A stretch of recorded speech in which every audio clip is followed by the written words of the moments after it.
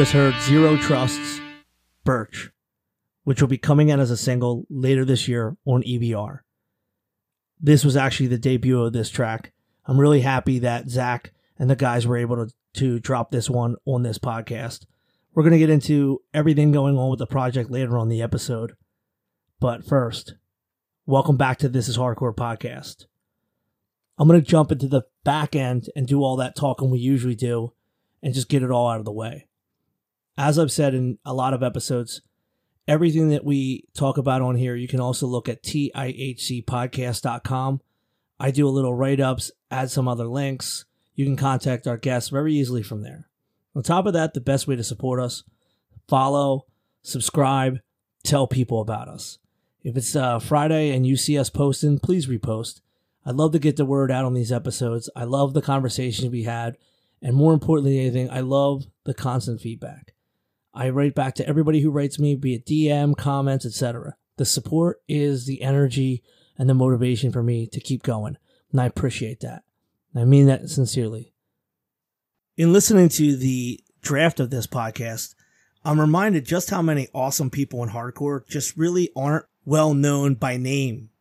But needless to say, our guest tonight, Zach Thorn, completely changed hardcore before he was even 18.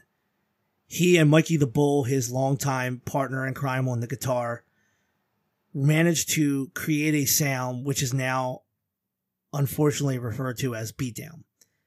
At the time they were in Retribution and later would be called Bulldoze, but it was their mark on the undeniably hard, and at the time very original breakdown style that completely revolutionized hardcore for better or worse depending on your mileage. For me, I've known Zach since I was a teenager and have kept in touch through just seeing each other at shows, booking his bands as they've come through, and just him coming down and visiting us, just hanging out with Maximum Penalty or something. This is a guy who every time you see him has a huge smile on his face, and he's just a great guy to speak with about hardcore, about heavy metal. And this podcast is a great representation of any number of conversations that he and I have had over the last 20 years.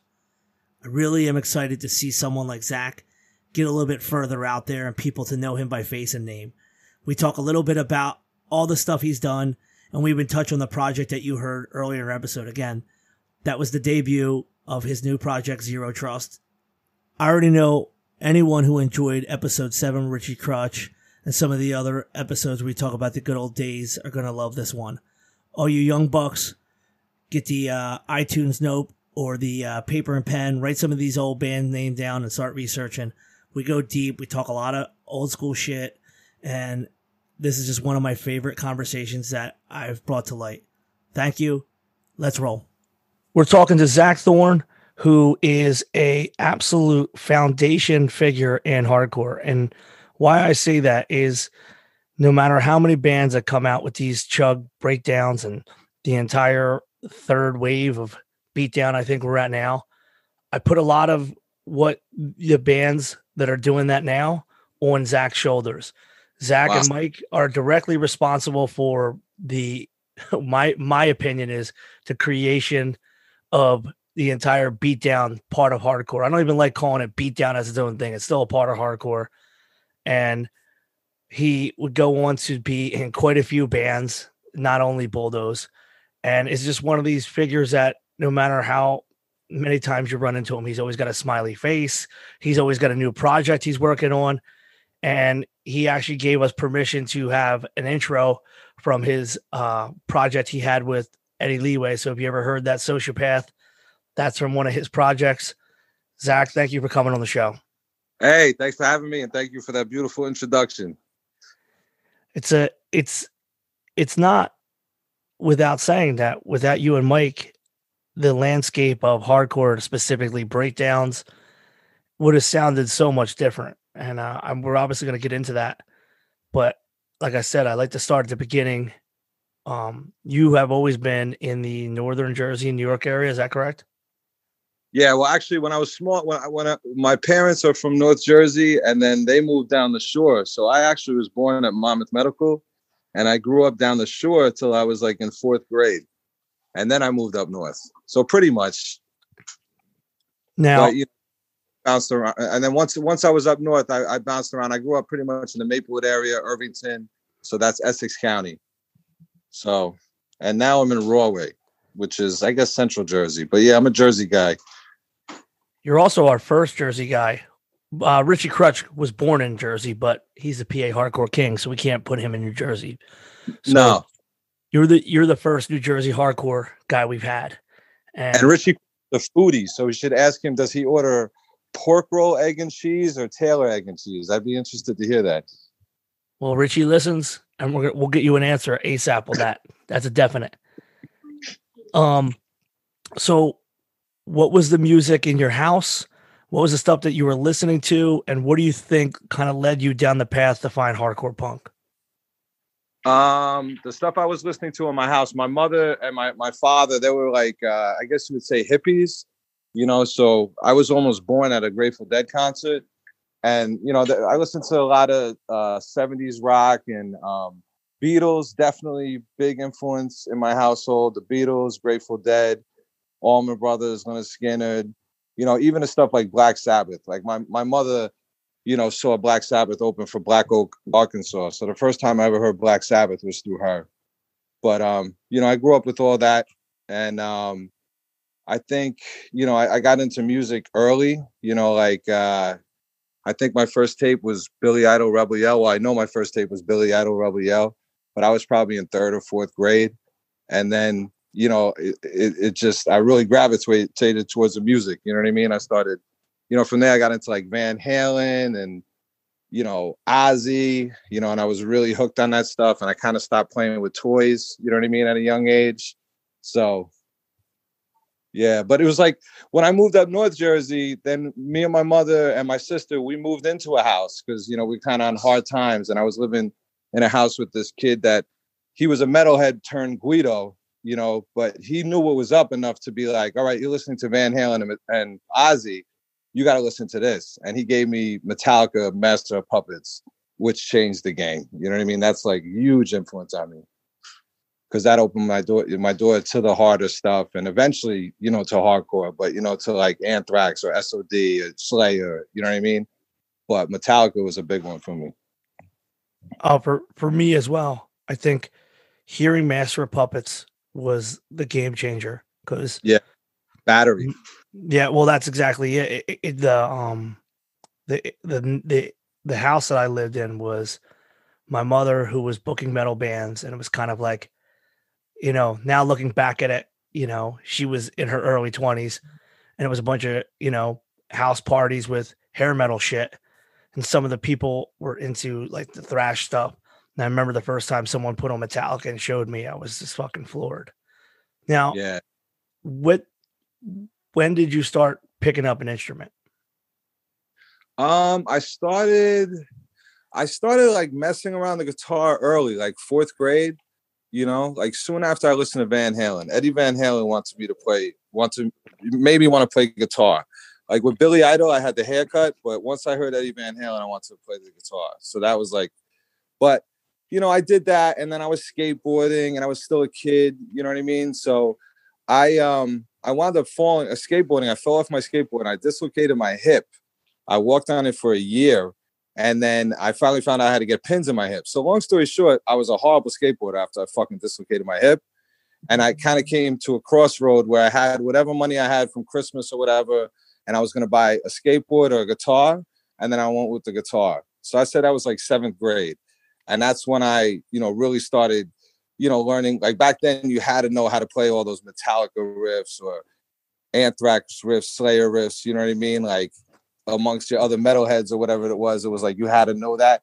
So I started like really getting into all that. So like I'd say like 7th grade.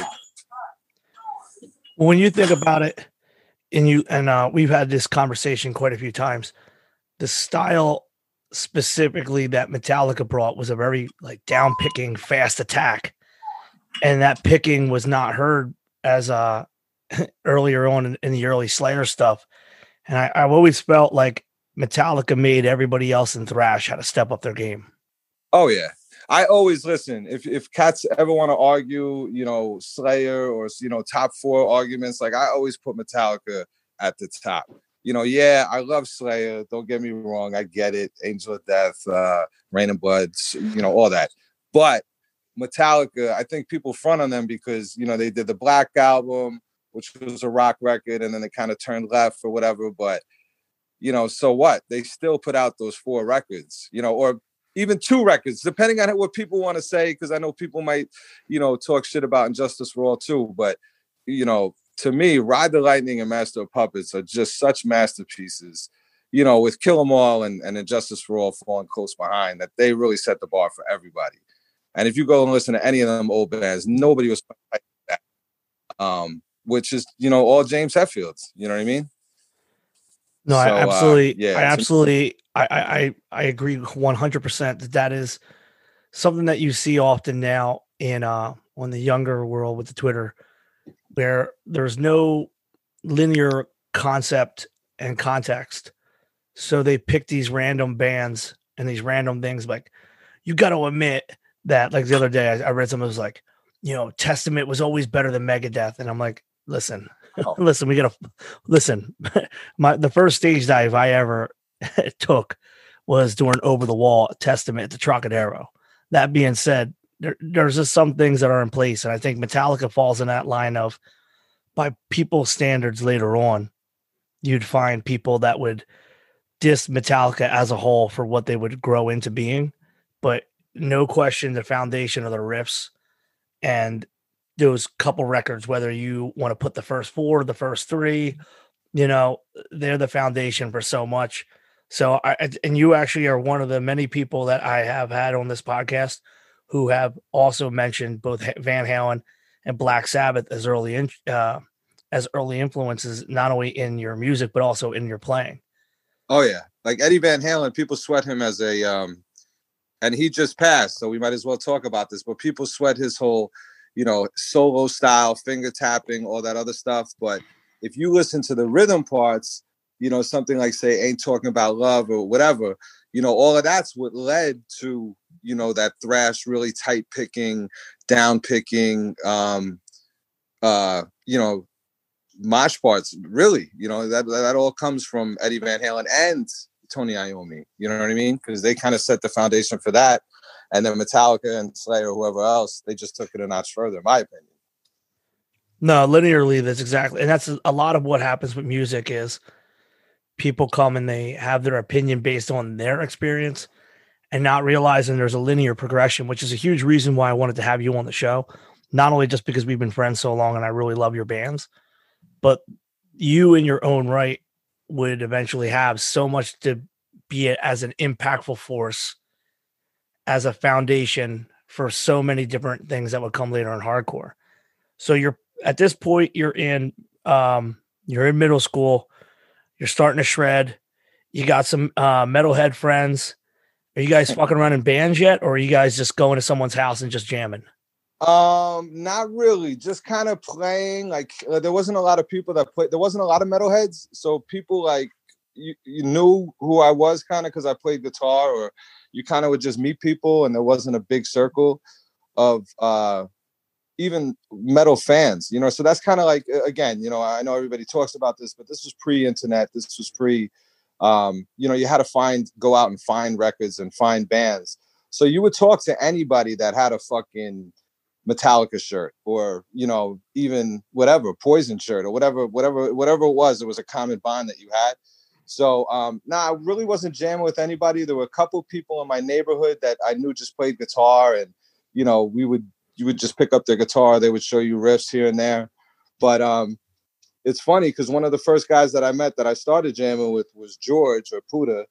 And I met him in the park. And I want to say he had an Anthrax shirt, and that's how we started talking. And then he heard that I played guitar from some people that he went to school with in Irvington, because there wasn't a lot of metalheads in Irvington. So, it was like he knew me through word of mouth. And then from there, his best friend was Mike, so we all started kind of jamming together and writing songs. And then Mike's cousin is Chris. So, Chris was older and we met him and he kind of was, I don't even think, I thought he kind of thought of us as a joke or whatever until he heard, we had songs, even, from the beginning, we had catchy songs. I think that riffs that ended up on the Bulldoze demo or 7-inch or whatever it was, you know what I mean? So that's kind of how it all came into effect. And it was probably when I was a freshman that we really started jamming as a band. And around the same time, I started playing in like a funk type Red Hot Chili Peppers type thing. You know what I mean? It was called CUP, Contents Under Pressure. But and then it turned into this other group, Booty Time Lounge Band. It's kind of ridiculous. But we would play up at the Obsessions in Randolph. They used to do all ages nights or teen nights. And that was cool too, because my drummer listened to a lot of weirder stuff like, Primus or Red Hot Chili Peppers or, stuff that I wasn't really into, Fishbone or whatever. But from there, that opened my eyes to more than just metal. You know what I mean? So I was getting into a lot of stuff. And at the same time, hip hop was getting really big too, That's what I was wondering. I was actually going to get to that, and I'm glad you segued. So, despite being in so many of some of the most heralded New York hardcore, New Jersey hardcore bands, you've always had a diversity in not only what you enjoy, but also the style and the influences that come into your playing.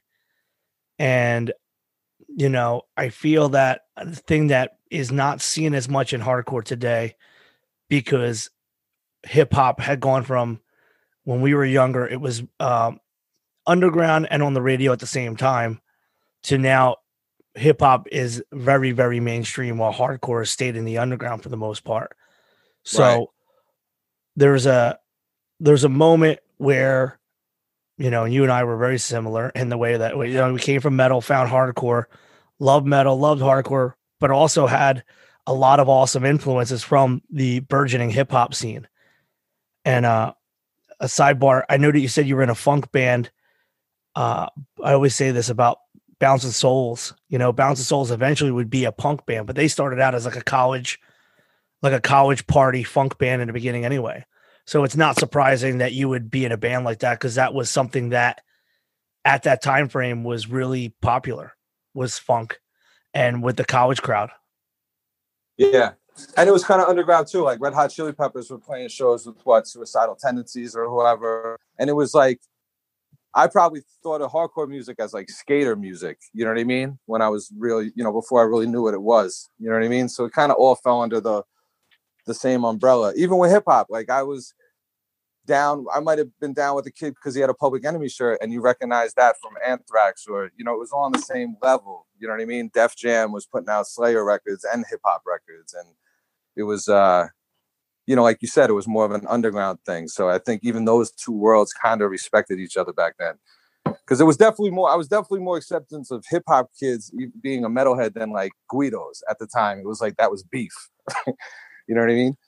No, that was definitely like for here, there was like the legit hip hop heads, but there was definitely like we didn't have Guidos. We didn't have that many Italians in Philly, but you definitely had this, fuck you for being a long hair, and weird juxtaposition of people that didn't listen to rap, didn't listen to metal, but they were like the real enemy, like these fucking jerk offs from the neighborhood. Yeah.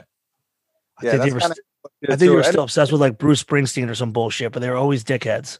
Yeah. But, again, those people grow and evolved into, a lot of them might be into hardcore now or something. But it's funny because back then, especially in the 80s, it was very, cliquish almost with the scenes. But hip hop and hardcore and metal, it kind of all blended. But not to get off topic, I didn't get into hardcore till later, till probably around the freshman time too, when I went to see all these bands, and I guess I kind of knew what hardcore was, but I really didn't know it as a whole scene. And then we went to go see Mucky Pup in Irvington at Cricket Club. We won tickets off SOU, and they were opening up for Leeway. And this is like Leeway in their prime, like Gibbons, all of them, the whole band, original lineup, 2 guitar players.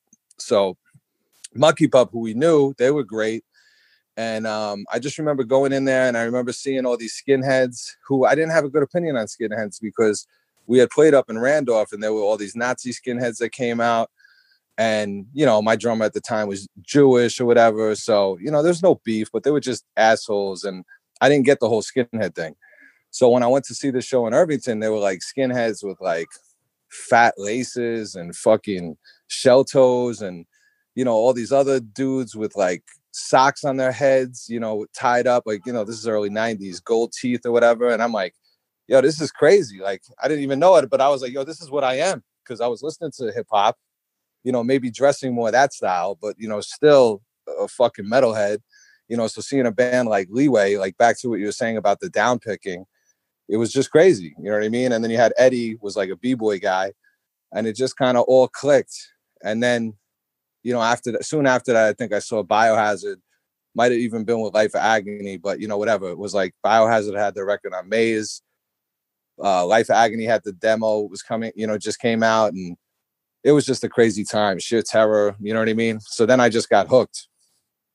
And we met the guys from Biohazard at SOU. Chris was the one that drove. So they were on the radio, and this was a little while after we had seen them. And Chris was like, yo, we should go down there and give them a flyer for whatever show we were playing. So mind you, we had a band called Retribution right now, which would turn into Bulldoze. And it's crazy because Biohazard had a song, Retribution. When we named the band, we didn't even know that. But this was like, we were more like a thrash band, I guess you would call it, or a crossover band. You know what I mean? That was kind of our steez.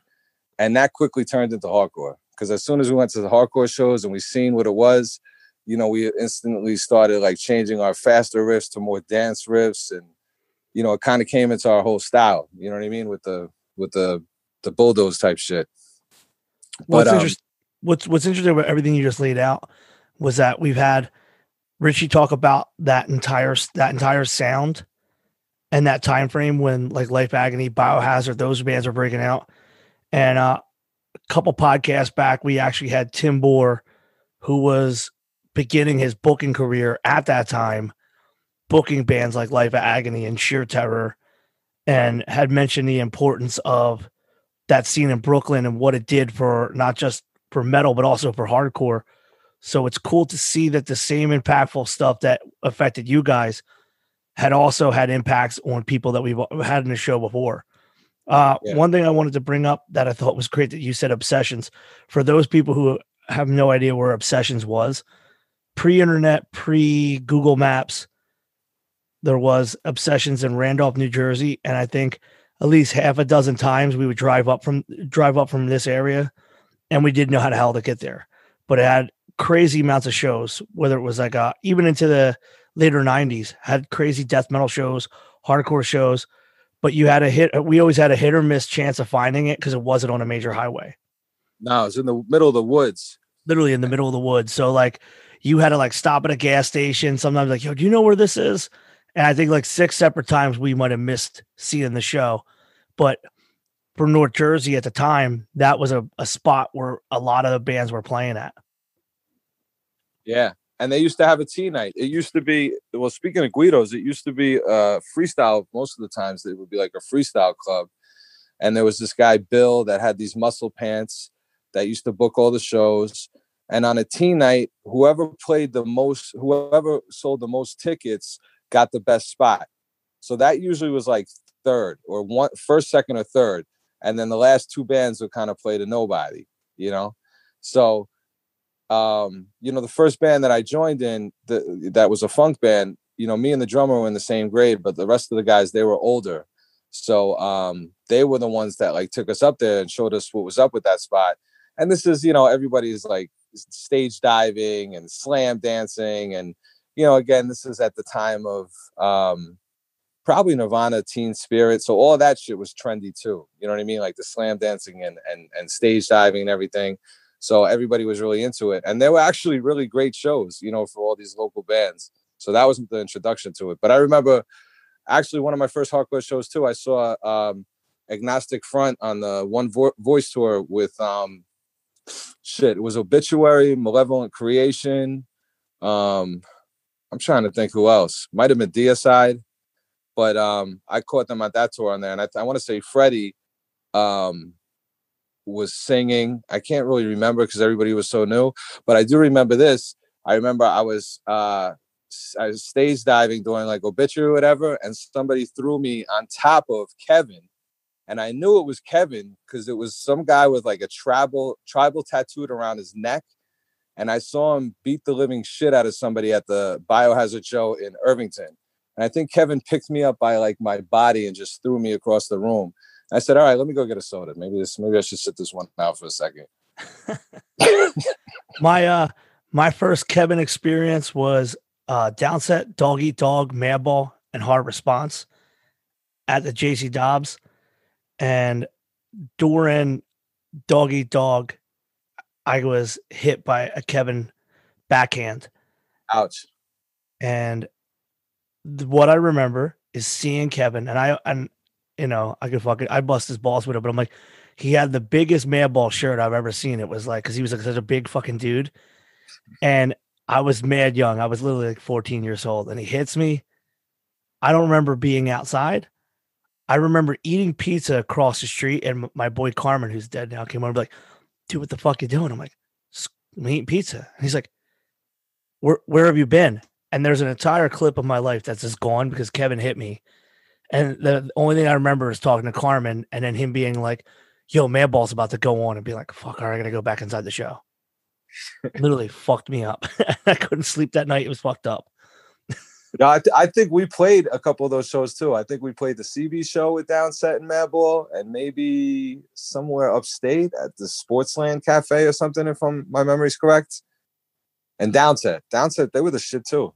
They were cool as hell. So, did Retribution feature Kevin on vocals, or how did you link with him if he in general? Well, let's go back a little bit too, because so we started playing shows. I think Retribution played Obsessions too once, and then how we met everybody else is we played a show with Mucky Pup, and it was funny because Booty Time Lounge Band I think was supposed to play with Mucky Pup, and we wound up breaking up or whatever it was. So Retribution jumped on it. Maybe my memory's wrong, but whatever it was, I know that was the first night, and it was on Halloween, and we went and played in Studio One and met like so many people that, I'm still friends with to this day. Like, Reek, rest in peace. And they used to call him Uncle Mark. I met all those guys. Uncle Mark from Hard Knocks. Yep. Yeah. Hard Knocks. And he was like, basically back then that he was part of the New Jersey Bloodline crew. And I met them and, all the guys in Human Offense and IDK and Backlash and Strength, who go by Strength 691. And, we all of these wonderful bands from Jersey. And soon after that, we played a basement show, and John Stanley from Strength, who's later was in For the Lovers, basement, his mother's basement. So after that show, he said he was putting on a New Jersey hardcore compilation and wanted, Retribution to do it. So we did 2 songs on, it's called A Common Cause, which was, a Jersey compilation. So that was the first recording I ever did. And that was, again, in John Stanley's basement. We did it on, I think, an 8-track. Bloodline was on that. Strength was on that. I forgot what other bands, but I think Red from IDK had a band on there. A bunch of people. And we came out with that. And then shortly after, George just wanted to play bass. He didn't want to sing no more. So we started, looking for singers. And at the time, Chris went to the, we got friendly with Biohazard. So we go and hang out with them and see their shows. And they shot the Punishment video. So Chris went to the filming of the Punishment video. And that's where him and Kevin kind of clicked. And it's so crazy because that's such a legendary video that I didn't go to that video. Why? Because I had to go get allergy shots. How whack is that? Oh my fucking God. I missed however many appointments. Well, my father was going to take me, and I don't live with my father, so I would see him like every other weekend or whatever. And like we went to the Fast Lane the night before to see Biohazard. This is when Urban Discipline first dropped, or maybe right before even. Might have even been before. I can't remember. But they was like, all right, we're shooting a video tomorrow in Brooklyn. And I was like, nah, I can't go because I got to go out, definitely a thing I regret. But they all went to do that, which that turned out to be legendary because that was basically a showcase for everybody, right? You had, Isaac, Freddie from Madball, Saab from Marauder, Rick, all of them went in that video, Toby, Kevin. So that's where Chris met Kevin. And I think he told him that we were looking for a singer. And then he heard it and was like, he's down to do it. But he was like, you got to change the name. Because he was like, Biohazard's roadie. So he's like, fuck Retribution. Like we were like a fucking, what is it called? Imitation Biohazard or something like that. Or was it, Biohazard cover band or something. So I think Kevin came up with the name, and one of his boys came up with the name, but shortly Bulldoze, which was a good representation of Kevin because he just used to bulldoze through the crowd, and that his style was straight up, literally just assault the entire crowd. Yeah, so it was in hindsight, it was a pretty good name. Fun fact is we almost called ourselves, and thank God it came out with Bulldoze, but we almost called ourselves Mr. Softy. That was almost the name of Bulldoze. What the fuck? Right, which Beatdown would have sounded totally different if it was a Mr. Softy Beatdown. But yes, one of the coolest things about what you did with Bulldoze in the beginning is when he says "old school," the return of, and yet it's such a weird juxtaposition because I do believe at the time, obviously there was a Bulldoze had began a whole new threshold for hardcore, and off of all the bands you had just mentioned, but it was just a very cool kind of like, I don't know where he got that from, and I've always wondered what your thoughts was on that because it's like there isn't really like anything else but Bulldoze and maybe one or two other bands at the time that sounded like that. Well, I mean, at the time, like back at that time, I think everybody, you kind of had to have your own sound, or at least that's what it felt like. You know what I mean? Because like look at all the bands that we just named. Leeway. That's what I was going to get into is you with Bulldoze. You mentioned John Stanley, who had Strength 691 and that whole Brunswick scene, which would later eventually have For the Love of. Bloodline sounded so much like their own thing. And Stick, he had two separate bands early in that time, Position of Power, like every band had to have something different. Otherwise you actually touched on it with the whole, why you didn't want to be called Retribution. You were not want to be seen as being a carbon copy of someone else's band. You wanted your own shit. Right. And especially in New Jersey, I mean, you could see it now, even like dialing it back. One for One didn't sound like anybody else. Like it wasn't until Seth would do Fat Nuts where you started hearing like, oh, all right, this band's going to start sounding like something else, like similar to other things. So I think actually it's cool that you mentioned that. Yeah, or Victims of Society was One for One. Oh, that's right. Yeah. The band before One for One. Yep.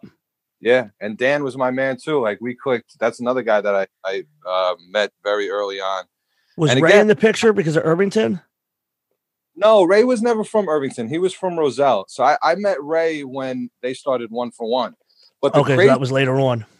Yeah, the other crazy part of how this all kind of comes together, or it's just a small world or a small scene, is that Raj and John, which is my original rhythm section for Agents of Man, they were in Hard Knocks, and some of those Hard Knocks songs turned into the One for One songs off the first demo, which I love. You know what I mean? Like that's my favorite era of One for One is up until that first CD. Right. So I think John wrote some of those songs, who later turned out to be my bass player. But they were another great group of musicians. That they had Elements DEC back then. Shit, I'm not gonna. I forgot the name of their old band, but they were another great group of musicians that I ran into. But it's funny how everything comes together. You know what I mean? Because I wound up playing with them so many years later. But well, think about it. Think about it like this, and this is just from like my perspective. You have been in so many bands with similar members. One or two guys switch a position here and there. And I think it's because not only is it because you guys are part of like the hardcore scene, but also because you are all musicians, and you could throw Seth into the equation, you could throw McGee into the equation, you could throw these, the Rays, you could throw these extra guys into the equation. That entire area of North Jersey hardcore, there was multiple bands, and I know we'll get into this later even more, but one of the coolest things about that thing is you could go to the Pipeline because of so many people being at the shows. There was already so many bands that someone could jump up and share a member, and you go to see one show and you'd end up seeing a jump up set from somebody else with like someone filling in just so you guys could play. And that's something that you guys carry on 20 years later with what you're doing now. Yeah. Yeah, we still do that. And the first time Bulldoze ever played, actually, we jumped on New Jersey Bloodline set at a Dog Eat Dog show, which they used to, at Studio One, they used to sell that place out. So it was like, we jumped on there, and it was crazy because it was just the hype off of all those bands. And again, Kevin was repping DMS. So it's like all them DMS guys had bands that were really doing their thing, which was another thing that was crazy because I look back and, one of the first shows that we played was the Super Bowl Hardcore in New York at the Academy.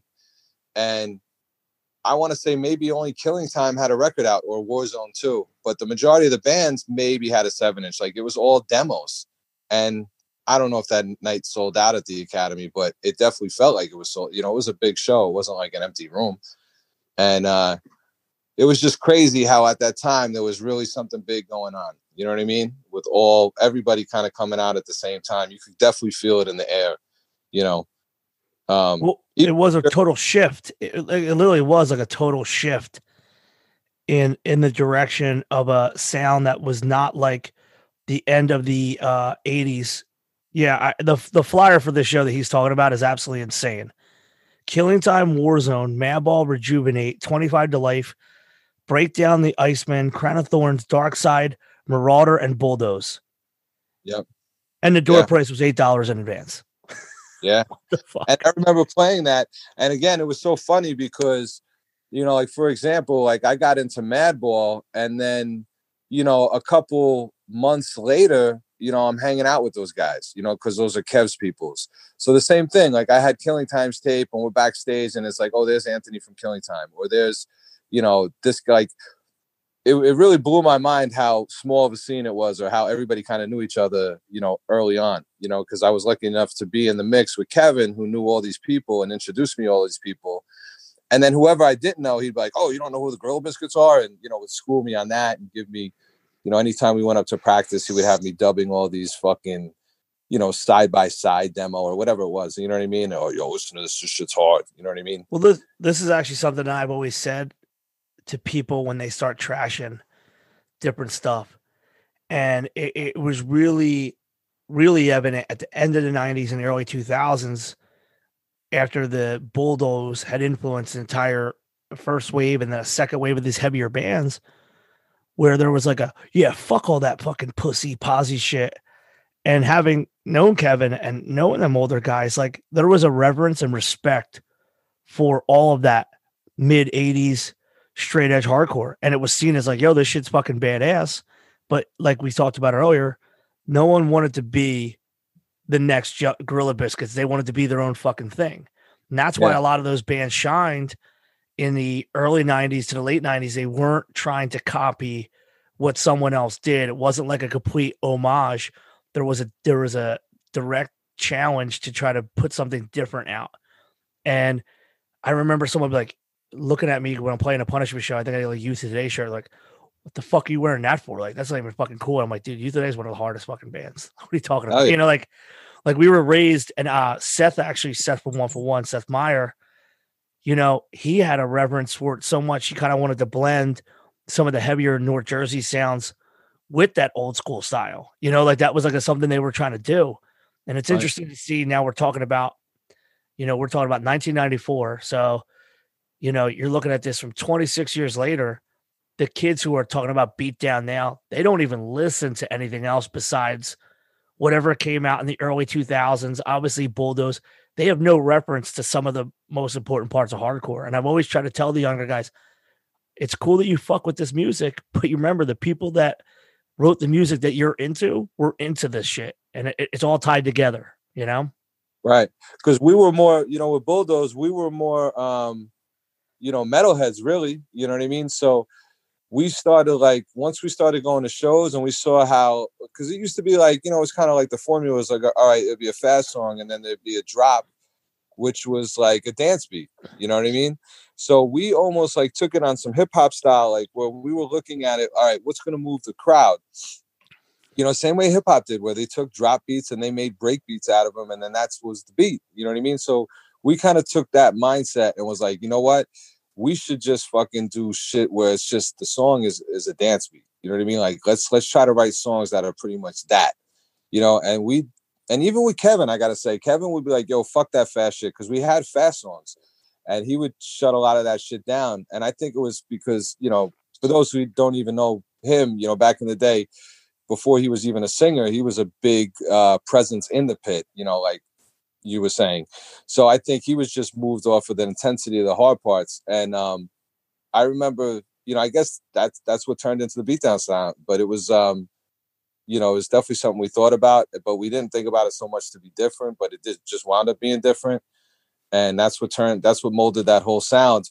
But if we just did it and didn't have Kevin, who was a straight up hardcore, as he, the labels with Bulldoze, straight up hardcore. Kevin was straight up hardcore. So he approached all those songs like a Youth of Today style, or like a Gorilla Biscuits, or the Green fucking New York hardcore comp, or, you know what I mean? He was in that mindset. When Judge did the reunion, the first night, I was on the floor. I put my hoodie up. Within the first 30, 40 seconds of them starting off with Take It Away, I ended up running through and past Kevin, and I saw him wrecking people, and I'm like, God, he's never going to fucking change. Kevin will always love that style of hardcore, man. Yeah, well, Judge was another thing that was a huge influence, and definitely a huge influence on Bulldoze too. Kev put me up on Judge, and that's one of my favorite. Bringing It Down is one of my favorite hardcore records of all time. Yeah, I was excited to see them get back together. Now, thinking about this, and remember, because a lot of people listening are completely way younger than us. Right. They're, Studio One, for example, it looked like a dance club for the most part, but it was at that time, one of the bigger clubs in the East Coast for hardcore. And the shows that you guys would have up there were just insane. And I don't think I was ever there with a show empty. Yeah, it was really good, because it would be whatever L'Amour's or the Ritz got, we would get in Studio One. So at that time, it was a lot easier for me to get to Newark. So that's a lot where I saw the shows. And I might see, Prong one weekend and Biohazard the next weekend. And, maybe even White Lion or a hair metal band on a Thursday night or something like that. I fuck with all that too. And then, they would have Sepultura. So all these acts would roll through there. And it was just an awesome place. We got really down with the bouncers. We would always kind of sneak in and see all these great shows. And the sound guy was in the back of the club. So I remember when he would go up to set up the stage, we would Vic all his promo tapes and CDs and shit like that back in the day. But it was on the third floor. So it was a huge hall, a dirty place up on the third floor. And then there were all these different changes. I think there was a go-go bar on the second floor of the basement for a time, and these different bars or things that they used to try to make work. But, again, that place was awesome. We used to go there all the time. And then you had a Pipeline right around the corner that would do the CBGB's type shows, or, dude, that was my Thursday nights. I can't tell you how many Thursday nights we would go up there. I remember seeing you there, and me and George would see you there. And that was that was so much that, and for those listening, we talked about it on other podcasts, but this is a long, skinny venue. So you had the bar section, you had this weird middle hangout where some merch was, and then you had the pit area and a mid-size, not head high, but not knee high stage, just right in the middle. So there was some stage diving, but you always had to worry because you'd have like Uncle Mark grab the front of the stage and start kicking at people. And you Right. had an entire North Jersey mosh style that was completely based not on running in a circle like in a lot of other places, but moshing side to side or from the back to the front because it was long and skinny. Yeah. Yeah. And it was that time you kind of same thing. You had to have your own style as far as dancing goes. You couldn't really bite anybody's style, you know. It was a little bit different. But yeah, the Pipeline was the best, man. And they used to have all different type of shows too, oi shows and punk shows and hip hop shows, and you know, those guys, Anthony Trance and Emilio, were great people that that did a lot of shows. Bulldoze, we never even really played there. I think we got banned because there was a Doggy Dog and Beatnut show. And there was a huge fight that we all got into. And I think whatever happened, you know, of course, Kevin wouldn't let up. And we wound up getting banned there for life. But our fucking name, whoever put all the names of the different hardcore bands on the door, even after we got banned, our name was on the door. So it was just cool. It was like, you know, they were like, nah, you can't come here no more because you fucking caused too much problems. But they still had enough respect to put our name on the door with everybody else's, which I always thought.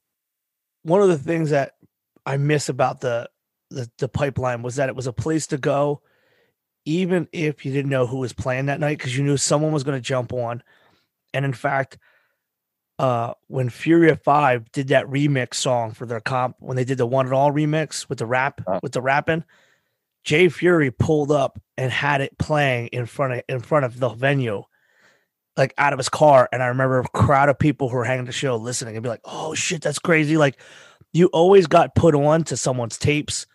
You know, all the dudes from the Shore were coming up. You had all the dudes from like Elizabeth would come down, you know, like Money Grip would play.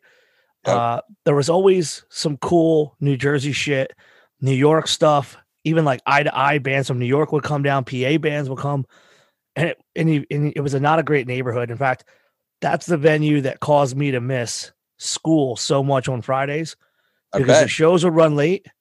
We would take the train from Philly to Trenton to the main station in Newark and walk. So we would get to Trenton and miss the last train and have to just stay there overnight and just get on the first train home. That had to be a fucking horrible experience. Yeah, because like until Steve Bush started getting girls that he knew who would like want to drive us or get our friends to drive up, like it was just like getting on the train and be like, I guess we're gonna sleep in Trenton. But I mean, you might sleep for like a 3.5 hours until the first train gets you back to Philly. Yeah, all not safe neighborhoods, especially in that time. Now, but that was nice too. It's like now there's not a lot. Like, well, I guess on touring I'd see more venues in shitty neighborhoods, but I think that's what you needed or something. It was like people let you do what you want, and I guess it was an element of danger too, going to your car or something that led to the I don't know. It's just a part of the package back then.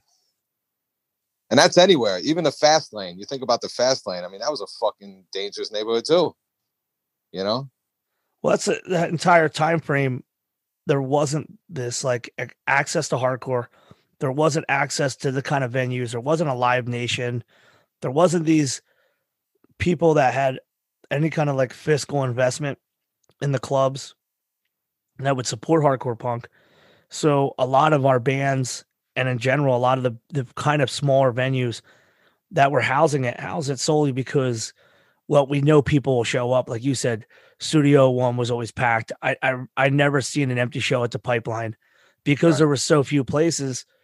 The bar could count on making a big draw because of the fact that people would show up, but they weren't the best places in town, and they weren't the best towns for these shows to happen. Like, I mean, you could see, I mean, the places in Connecticut weren't that great. The places in Boston weren't that great. Right. You know, it was a case up and down the East Coast at that time.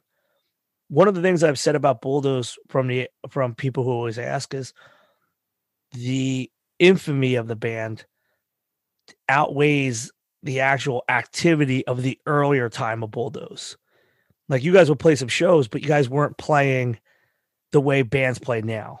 You know, like because there wasn't as many shows as there was now. You know, like, but the shows you did play were all high profile for the most part. Once in a blue moon, there wouldn't be, but for the most part, the Bulldoze high profile name was more than you guys never did a big tour or anything.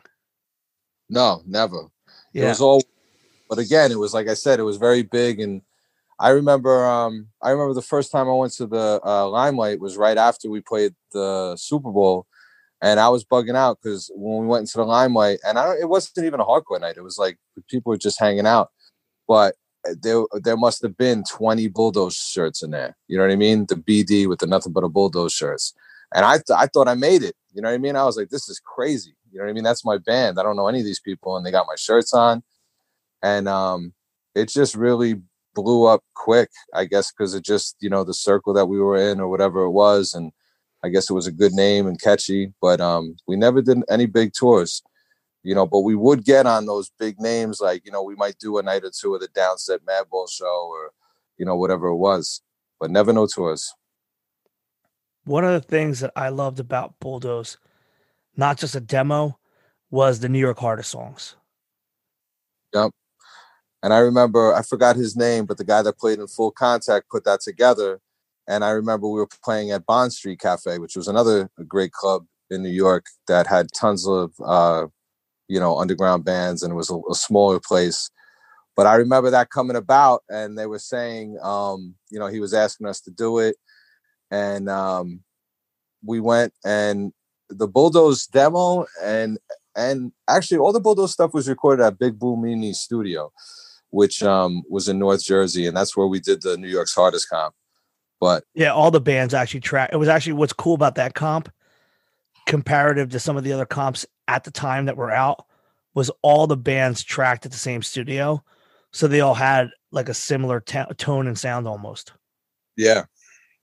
And that guy, he made sure everybody sounded on point. Cause I remember he was like, he was tuning our guitars, and I guess they weren't really set up. And he was like, you didn't get your guitar set up? And we're like, get your guitar set up. Like, we didn't even know what he was talking about. You know what I mean? We're like 15 years old. But that's what I was about to tell you is ask you, as we're talking about this, you're what are you 15 or 16 at the time? Well, let me see. I might have been 17 at the time, but Mike was probably 15. He's a little older than me. I mean, I'm a little older than him, rather. So I want to say let's see. I was born in 76, 86. I'm 10. So then 90. Yeah, you're 4 years older than me, but I think Mike is only like a year or two older than me. Yeah. So I was probably 17 when we did the New York's Hardest Half. Because I would say that was that 94? Or maybe it was recorded. It was recorded in 94. Okay, so maybe I was 17 or 18. I don't know. I want to say I was 18 when I played Roseland, you know, which was again crazy. You know, you think back, it's like, again, I felt like I made it, but we were young, man. And you know, Chris was a couple years older than us, and I guess Kevin was like, I don't know, 7 years older. I'm actually incorrect. It was 95. I had to look it up. I remember specifically a friend bringing it to a diner from his car, like it was like the case in Pulp Fiction. He was like, yo, check this out. And we were like, what the fuck is this? And you read the band names and you're like, holy shit, where did you get this? Dude, I just saw one on South Street. You're like, are you out of your fucking mind? Jesus Christ. Yeah. And I remember right after we did our session, Isaac and Hoya and all them came in and was doing Scarhead. So that was the first two things they recorded for Scarhead, correct? Yeah. I mean, to my knowledge, yes, I think so. I kind of want to do a whole podcast just on that comp, just because that dude Sal, who was involved with Roger's band. That was the guy that put it together. Yeah, that guy Sal had that band with Roger, UXB, United Blood. And Roger's songs were fucking dope, man. And yeah, I love that comp. That was like, and I mean, it's it will fuck you up. That comp is 25 years old this year. Yeah, and it was 95 because then it was 93 was the demo. I think 94 was the 7-inch, and the last thing we did was the New York's Hardest, which was 95. And so for the younger people who don't understand the chronology of the band, due to Kevin's notoriety and insanity, and Kevin had to go away for a time, Yes. and it it was not like, I think by today's standards, I think it would be all over the internet. But I mean, people wrote about it in zines, and it was like talked about, but we're not going to like really address it. But what had happened is, for those listening, is at some point Kevin had to go to jail, Right. but you guys aren't stopping.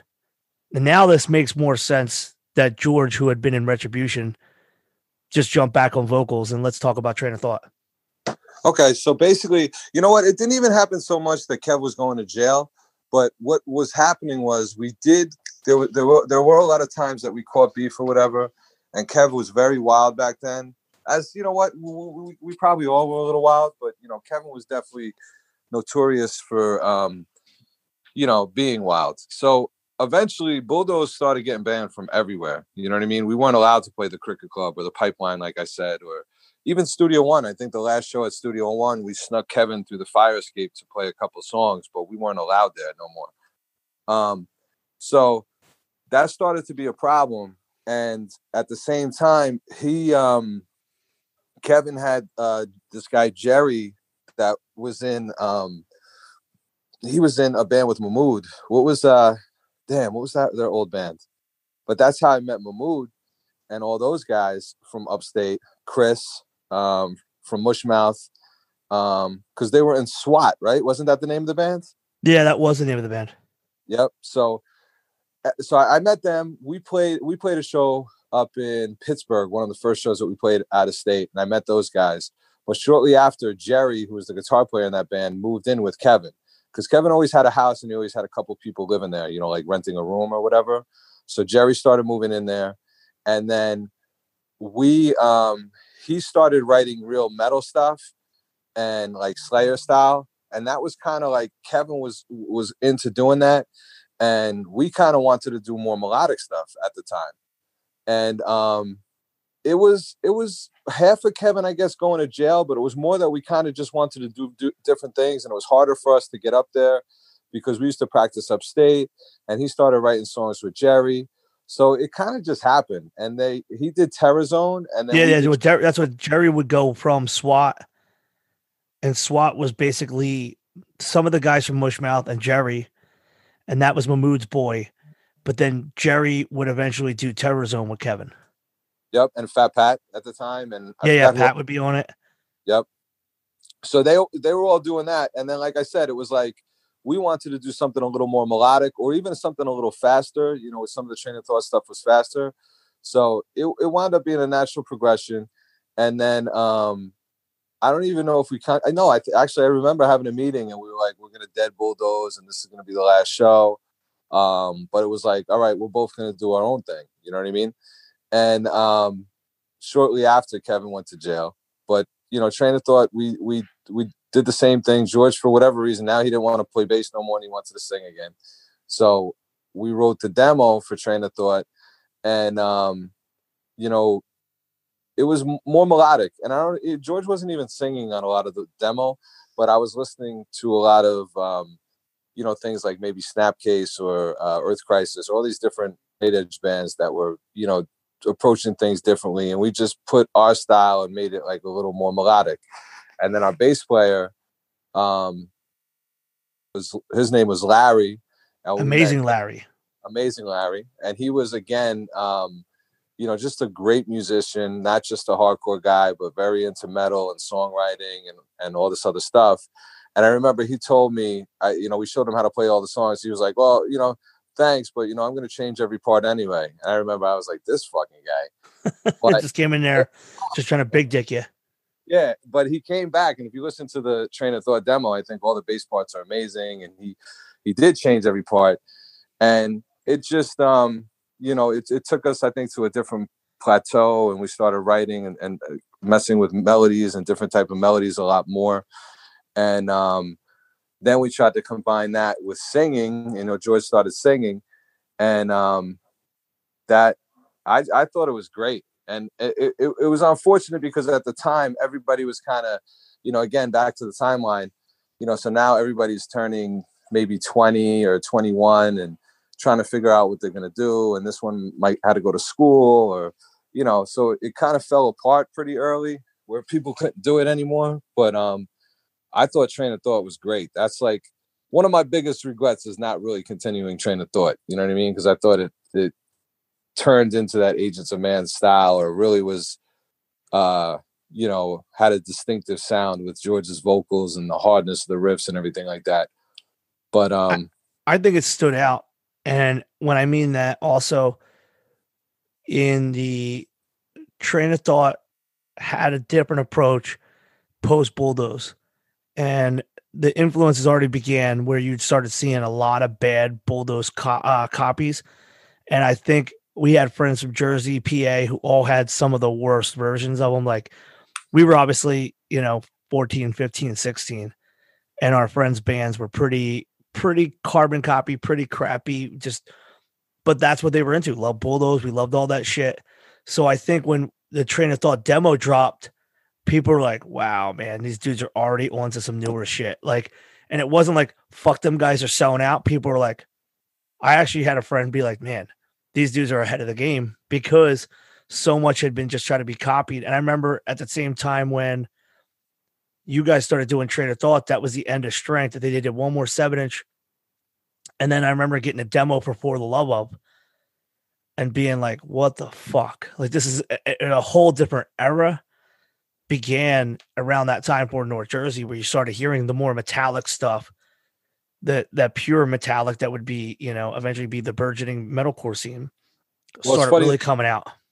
Because Train of Thought, if it would have went on, you know, at the time, I don't even know. I know I was working at Woodbridge Mall in Jersey, and I want to say John Stanley was working there, or maybe not. Maybe we just had a conversation there, but we were talking, and he was gonna start a label, and which I think that he did put out the For the Love Of stuff, but he was gonna put out the Train of Thought record. You know, that was definitely gonna happen. And looking back, I wish it would have, because there was so many. I mean, For the Love Of was another great band. Strength, great band. Yeah, we were gonna put out a record with them, but for whatever reason, you know, it just, people had to get their life together, and it never really continued. I think Larry wanted to do more stuff musically, which he has a band right now called Trillionaire that's amazing, that he sings in.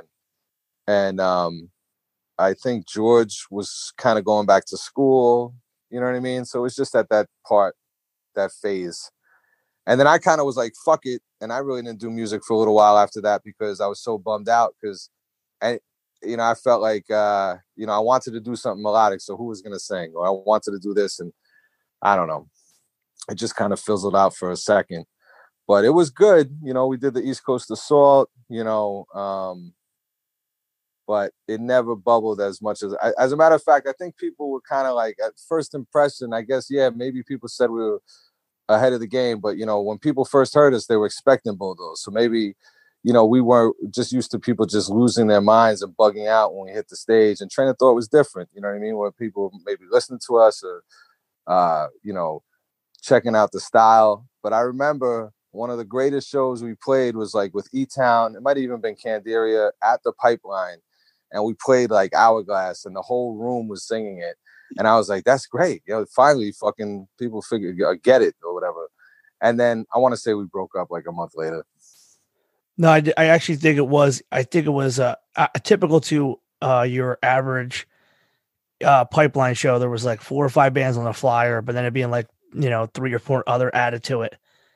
And there was definitely that show. And I'm trying to remember who. There was definitely another one. The hell one there. But that's the thing is at that time, if you were in the know, you knew that Train of Thought was that shit. The problem was there wasn't that many shows that you'd see Train of Thought at, but up in that area, you guys had that down. It's a shame that you didn't pursue it.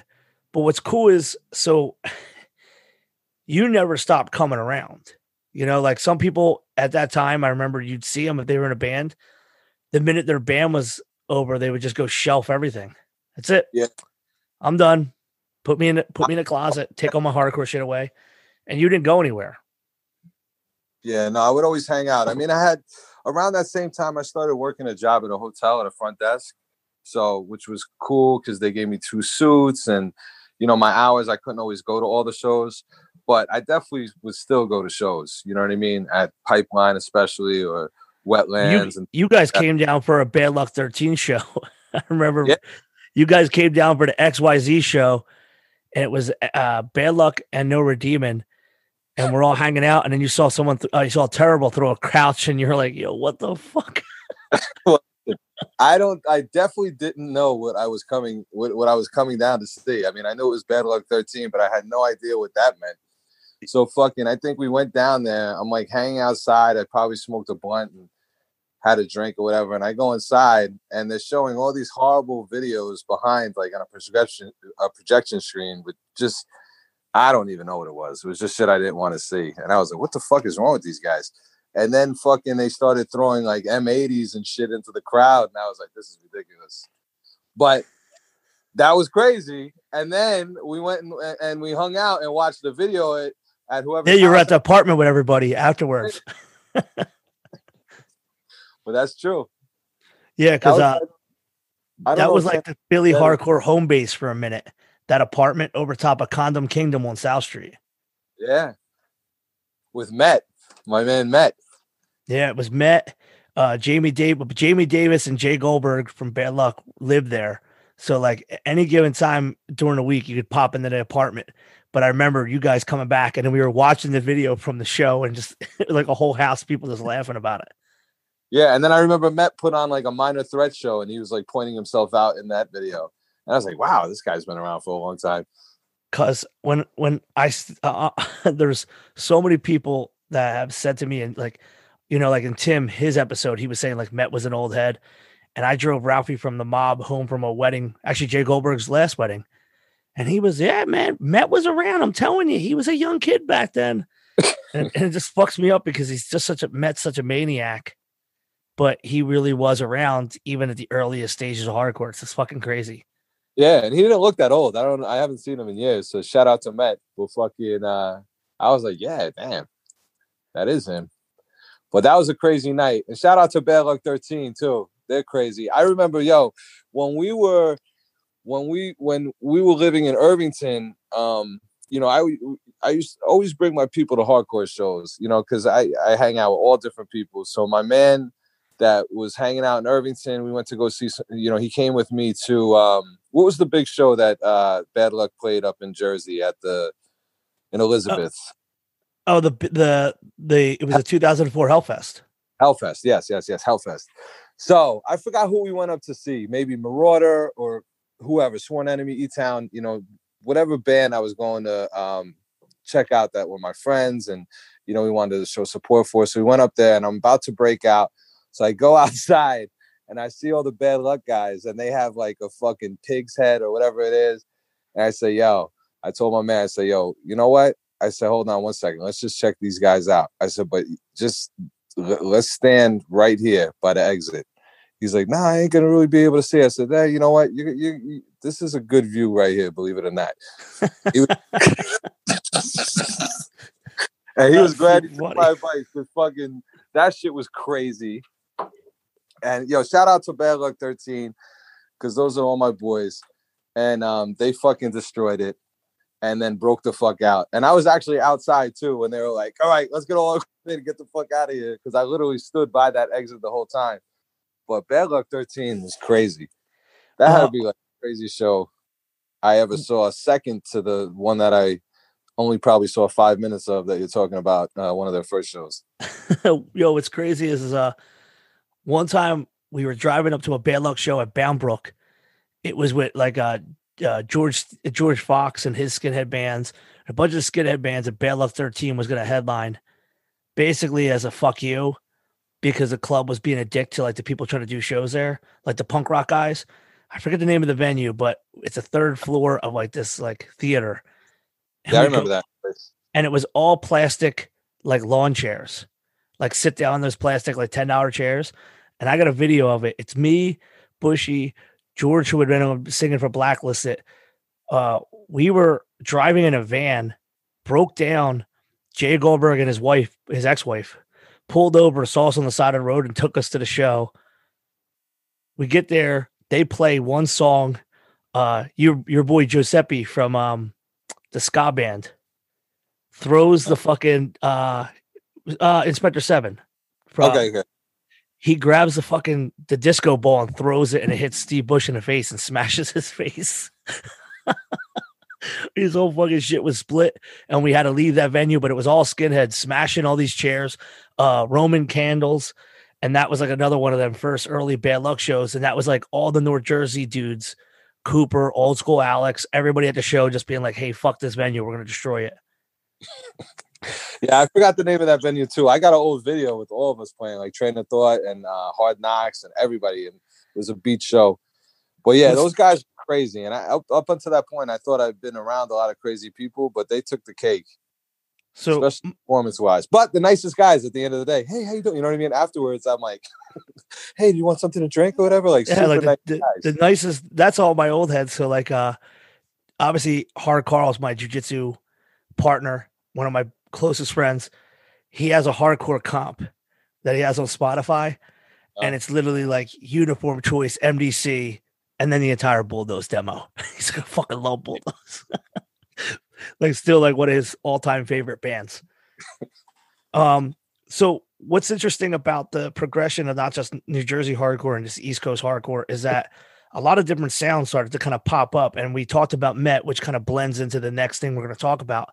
So I was doing Punishment and working for Too Damn Hype Records. Met would eventually open up a record store, and he was like, yo, you got to check out this new Bulldoze band. They're coming through. And I remember me and you had talked, and you maybe either sent me a CD or put me up on the two songs, the Headless and the other song. And the first time I seen Agents was in Met's store, Too Damn Hype Records on Passyunk Ave. Yeah. I remember that night. So lead us up into pulling the gang kind of back together to get Agents together. Okay, so basically after that, like I said, I was working a lot, and I went to see one of my friend's bands was practicing in this rehearsal studio, and Dan was practicing with his version of 1 for 1 at the time next door. So, I was hanging out, and my friend's band was practicing for 2 hours or whatever. So I went into 1 for 1's rehearsal space. And like, as I was walking in, whoever the guitar player at the time was like all pissed off and was like, you know what? Fuck you. Then I quit and all this other shit. So he just quit. And it was kind of awkward. Me even being in there, I was like, oh, this is awkward. This guy just quit. It's kind of like when you're at your friend's house and their mother was yelling at them or something, you kind of just like try to act like you didn't know what was going on and just mind your business. So I was in there. And I remember Dan was like, yo, you want to play in 1 for 1? He was like, we have an interview with Metal Maniacs on Sunday. So I was like, oh, shit. Because back at the time, nobody was covering hardcore or, things like this. So Metal Maniacs, maybe you would see a picture of Leeway or, whoever, Typo Negative or something, somewhere at the end of the Metal Maniacs magazine. So this was like a big look. So I was like, yeah. And Dan was like, my man. So I started playing in 1 for 1 for a little bit. And we did a couple shows. We played at the Chance with Blood for Blood, I remember. That was a dope show. And, a couple shows here and there. But for whatever reason, I can't remember. Maybe 1 for 1 was kind of like fizzling out at the time. Like that might have been the very last version or whatever. And we stopped playing shows. And right afterwards, Ray asked me to join Elements, which had Raj and John, who, would be into Agents. So I joined Elements. We played maybe one show, if that. No, we definitely played one show, I could tell you that. But I think that was it. But we practiced a lot. And I started writing with Raj, who was the drummer of Agents of Man. And we started writing, and we wrote pretty much that first EP that we put out. So, his right-hand man was John, who's the bass player, who was one of my favorite bass players.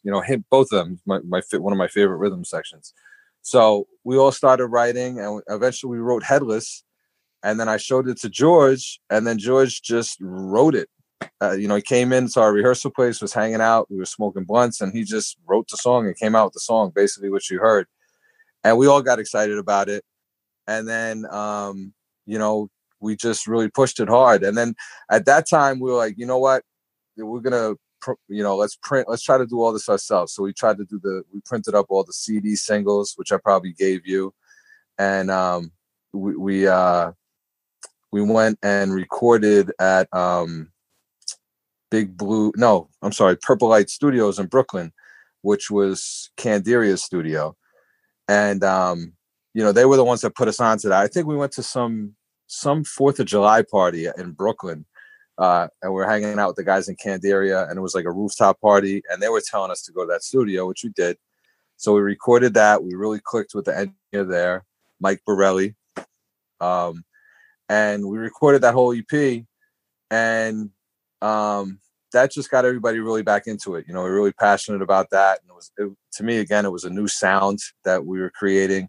That was a mixture of hardcore, but very B-boy style hardcore because of the rhythm section and, melody, So we started playing a lot of bills, and we played. I remember we played at Met's store. And again, I think it was a little left field. So I don't know what people would see the former members of Bulldoze and expect us to, be paying, these crazy, beat down riffs.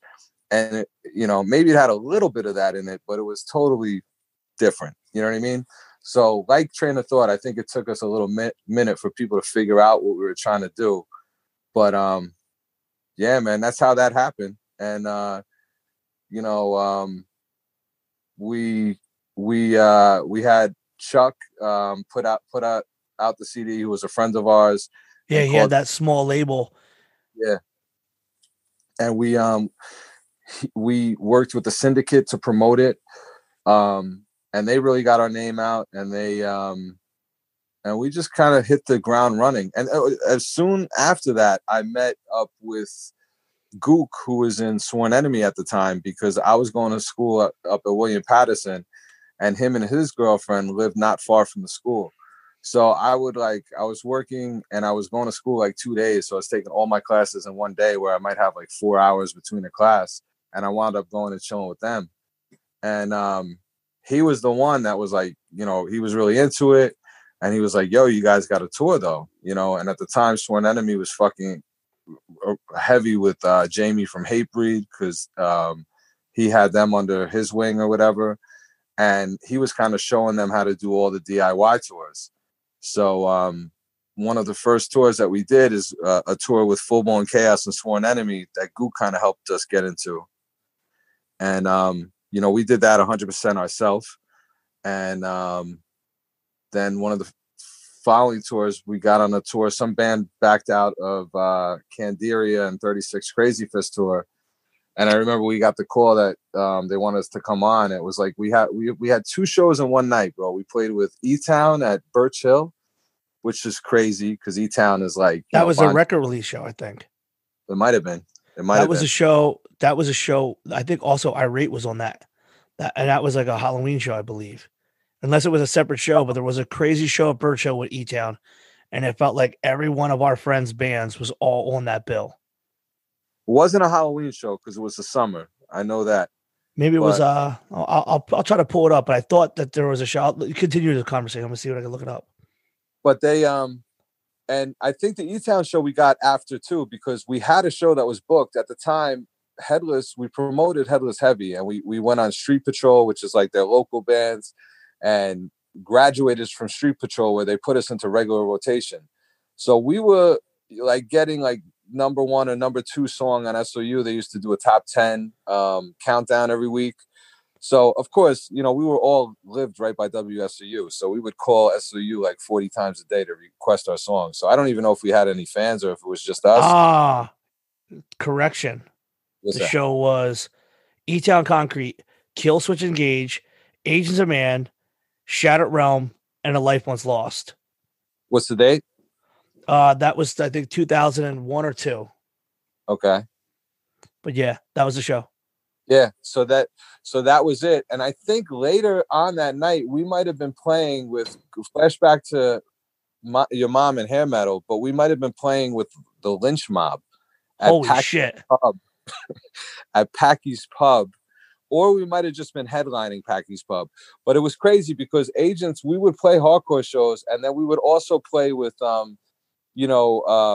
like rock bands or like new metal bands at the time, like these bands Strip Business and trying to think of the other bands, but I don't know, all these different bands. So we would play with like a totally different crowd where they weren't really slam dancing, and we would even like flip the set a little bit where we play more melodic stuff.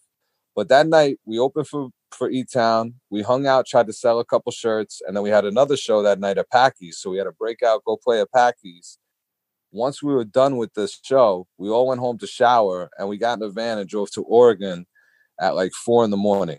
We had to be there. It took us 2 days. We got there and started the tour with Candiria, which that was like our first official tour because they were playing bigger venues. You know what I mean? Now, what's cool about this is that it's 2002. You had started playing shows as early as 92, and this is like your first big driving across country mission. Yes, or second, but yeah. Or what was the first one you drove all the? The first one was Sworn Enemy and full. Oh, that did go full US. Okay. Yeah, it did do full US, but that was more like VFW halls, little spots. You know, where with the Candiria we were playing. You know, actual venues. You know, like whatever it is in Cleveland. Like, what's the place in Cleveland? Is it called Creepy Crawl or? The Creepy Crawl is St. Louis. I'm sorry, but we would play like this Creepy Crawl in St. Louis, or you know, all the spots that I would later hit consistently. You know, we did on that tour with Candiria, and that was just Kenny. You know, I would sit and watch Ken from Candiria every night. You know, hands down, one of my favorite drummers, and they were all great guys. They looked us out and got us on that tour because we didn't have a booking agent or anything. We just had Syndicate promoting the album. Yeah, you guys had been in a cool group of bands who are all hardcore guys who are all trying to get their bands to the next level. And I think what was interesting is because you didn't sound like a down the middle hardcore band, they were more excited. And when I say they, I mean the E-Town Concretes, the God Forbids, the Sworn Enemies, the Candirias. People were hyped to try to help Agents because they felt like there was a different energy and something that you guys were trying to push out. So you definitely had some shows. I remember, was Raj still in the band at this time, or was this when Chris joined the band? No, Raj did that tour too. I think shortly after that tour, Raj was not doing the band no more. You know, and it was it wasn't easy. These weren't easy tours. We did both of those tours we had a shuttle van that's what I was going to bring up, the big shuttle van. Yeah. So, and I think we put a picture on our Instagram recently. So this is a crazy story too, because we got that shuttle. All right. We had a shuttle van, like what they would drive people from a hotel to the airport.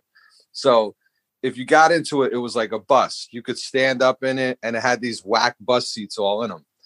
So we got the van itself from a place in Irvington, a junkyard in Irvington. Just the van, the motor was shot, whatever it was. Chris at the time, he could work on cars and was like a mechanic. So he was saying he was going to fix it. And he was not playing drums. He was kind of our manager, if you will. So I want to say that Chuck with On the Rise bought the van because he wanted us to promote the CD. So we bought it and we got in it. And I was like, yo, I've been in this fucking van before. So I looked down and I see an Ensign sticker on the fucking van, right? I was like, yo, this is Ensign's van, bro. And cats were like, nah. I was like, yo, I'm telling you, I sat in here, whatever show. I don't remember where it was. But sure enough, we had to get the title because it didn't come from the junkyard. So we had to do whatever we had to do to get the official title. And Nate's name was on the title. Wow, Nate Gluck. Yep. So we ripped all those seats out. Well, when I say we, me and Chris, which I probably drank beer and smoked L's while he fucking did the majority of the work. But we ripped all that shit out. We put all these rugs in there, built bunks in there where you could sleep. And that was our home for a long time.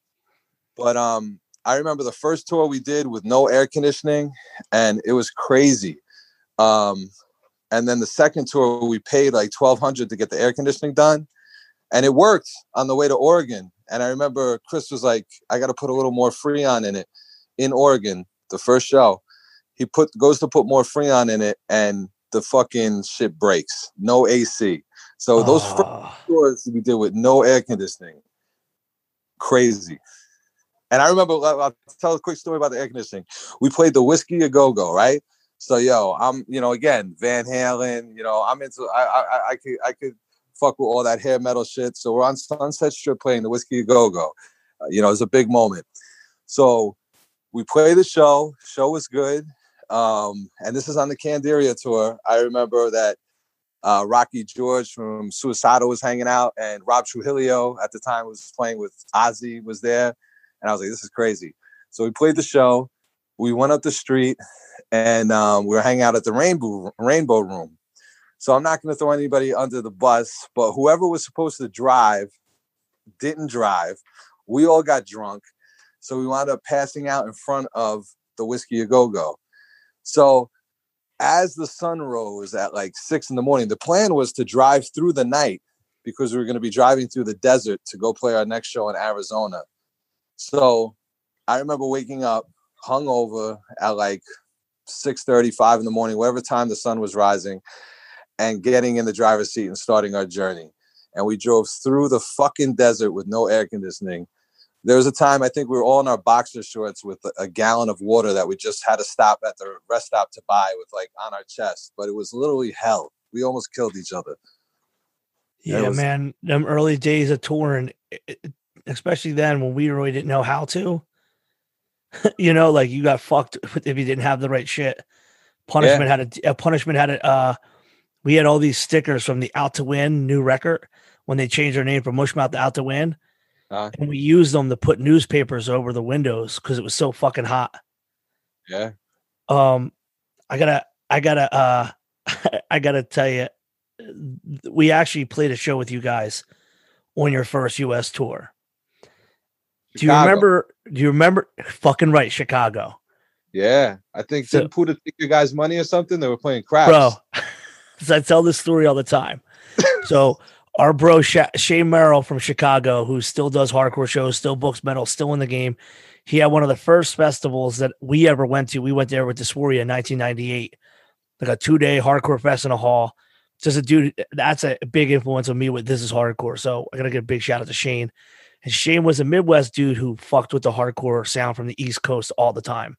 So This show was like Shattered Realm, Punishment, Agents, Sworn Enemy, The Killer, like all of our friends in Arlington Heights, Illinois. And we pull up to this hall, and there was that band Avenged Sevenfold playing, and they were playing mad early before all of us were playing. Right. That's right. So obviously, I know we're all like excited just to hang around each other. So a CeeLo game broke out, and this fucking thing went 4 or 5 hands. People are throwing 20s in. At one point, the whole show doesn't give a fuck about Avenged Sevenfold playing, and everybody's by the merch tables ready for who's going to hit and win. And Puda fucking won the whole fucking hand, and everyone was going nuts. And I remember Avenged Sevenfold being like, "Fuck this, you guys care more," when they were like stomped out and they were like bummed, and that's it. They were done. And to think about it, like those dudes went on to be fucking heroes and like a real rock band, and we're fucking idiots playing CeeLo on the side. Yeah, I was gonna say this was pre-Avenged Seven. Anybody knowing who the hell Avenged Sevenfold was, or at least I didn't. Yeah, we had no idea who the fuck they were, and they were playing early, and the whole show was too busy involved with this fucking CeeLo game to give a fuck who they were. But Pudo had so much fucking money. We're just like, this motherfucker took it all.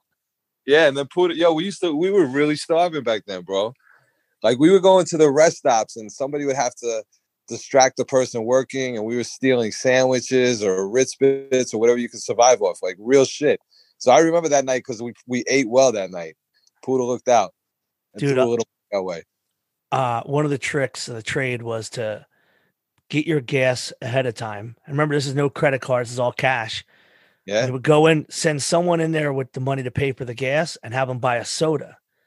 And if they only got charged with the soda, we said, "Oh, the gas station just felt bad for us, and they didn't charge us, and you could drive away." For years, you didn't have to pay for gas all the time, and then they shut it down. we never did that, but we definitely were on the go distract the person, and everybody had a role and a laundry list of what they were going to eat. I remember George, we made tuna sandwiches, and I'm like, yo, you're bugging. But go for the Ritz Bits. Yo, fucking tuna in a van is not a way to go, man. No, not at all. Now, as you're traveling and doing this stuff, obviously you have Count Your Blessings out. How did you feel about like trajectory and the band and where it was going? And did you have people engaging with you to try to like push you guys to another level? Like, how was the band operating? And also, where were your heads at? Where your specific head at in regards to agents and where it was going? Well, when we were doing those first couple tours, that was just the EP. So Count Your Blessings wasn't out. So that's probably like 2001 or 2. Yeah. Tours. But then soon after that, then Mike started playing in a band with us, Gook, and we got signed and did the Count Your Blessings with Century Media. And it was cool. It was crazy because it was a shift in the dynamics of the band. So, well, actually, you know what? Let me back up with how Chris got in the band. So then we started doing the band a little bit with Rosario and on drums. And we had a tour to do in Japan. So we put the EP out in Japan and was going to go do a tour over there. And then last minute, for whatever reason, Rosario couldn't do it. So he backed out of the tour. So Chris at the time was our manager. He stepped up and was like, you know what? I'm going to play drums. And learned all the drums like for that tour within a couple of days. And we wound up bringing Mike, as our tour manager. Mike just got drunk the whole time. He didn't know what he was doing. But that's how like Chris got into the band. And then shortly after, our bass player, again, we're all growing up. So our bass player got an opportunity to get a really good union job. And he did. And, he had a lot of responsibilities. He inherited his house when his mother passed, and it's just time to turn the page. So he got a job, and then Gook started playing in a band with us, and it was cool, but it was a big shift in the dynamics because we had a whole different rhythm section, and our whole mindset right then was we just wanted to turn it into like a touring machine, or I don't know. It was kind of messed up because some of the members wanted to go more pop and some of the members wanted to keep it, go harder. So there was a push-pull with that. But, that was sad to say. It was kind of the beginning of the end of Agents, really, because we had lost the initial influence of what the band was. You know what I mean? As great as Count Your Blessings is, I love the EP. So we kind of started shifting our writing. Our focus was off. It was a little all over the place, in my opinion, but it made for a good record.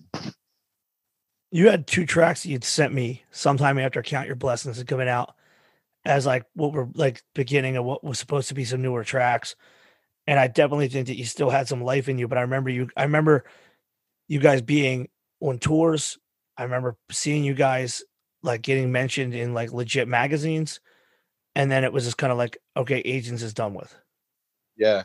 Well, you know what? It was, it was a good little run that we did. We probably started writing Agents in 99 or 2000. First EP officially came out in 2001.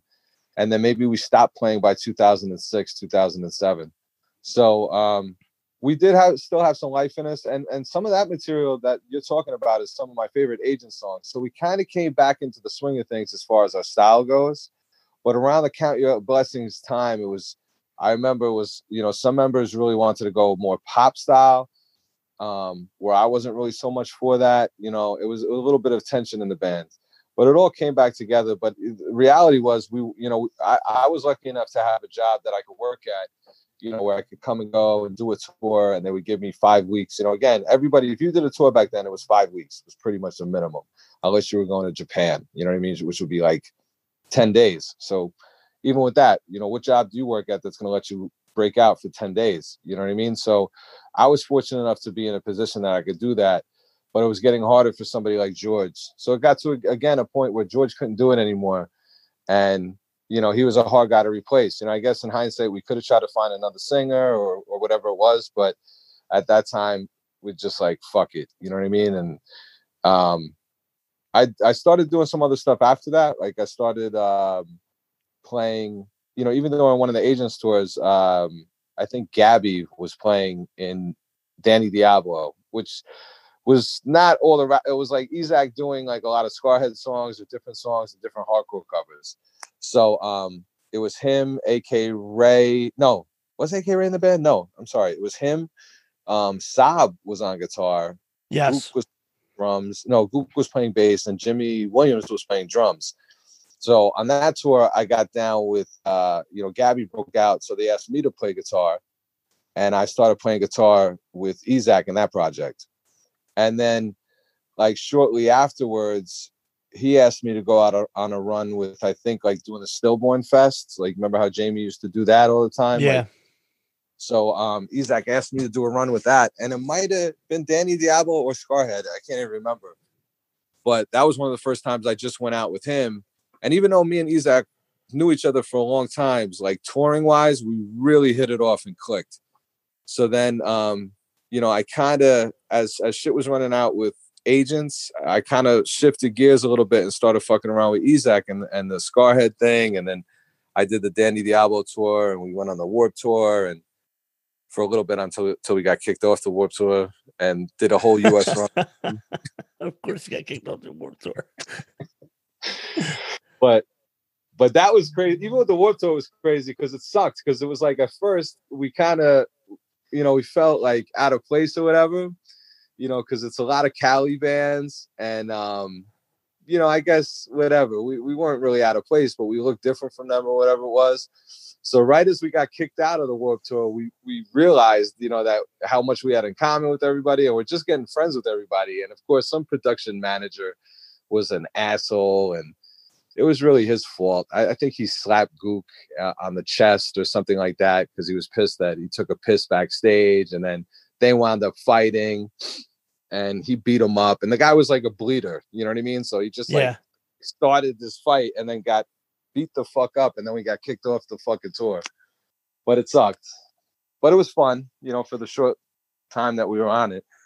But yeah, so I started doing that, and then I think I worked for a little bit, and then I got laid off, and I told Isaac, like, yo, if you need a guitar player, I'm fucking gonna be out of work for a little while. And then shortly afterwards, he asked me to do a Scarhead tour in Europe.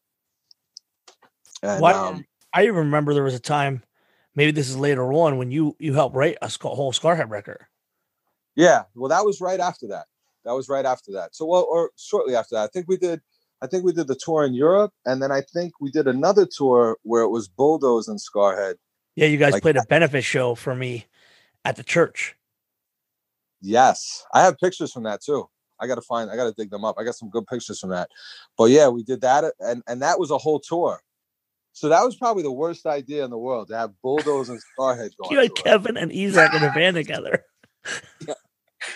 Yo, I don't know how many nights it was like, all right, let's pack the equipment and let's get out of the state now. You know what I mean? And Lionheart was on that tour. That was their first fucking tour.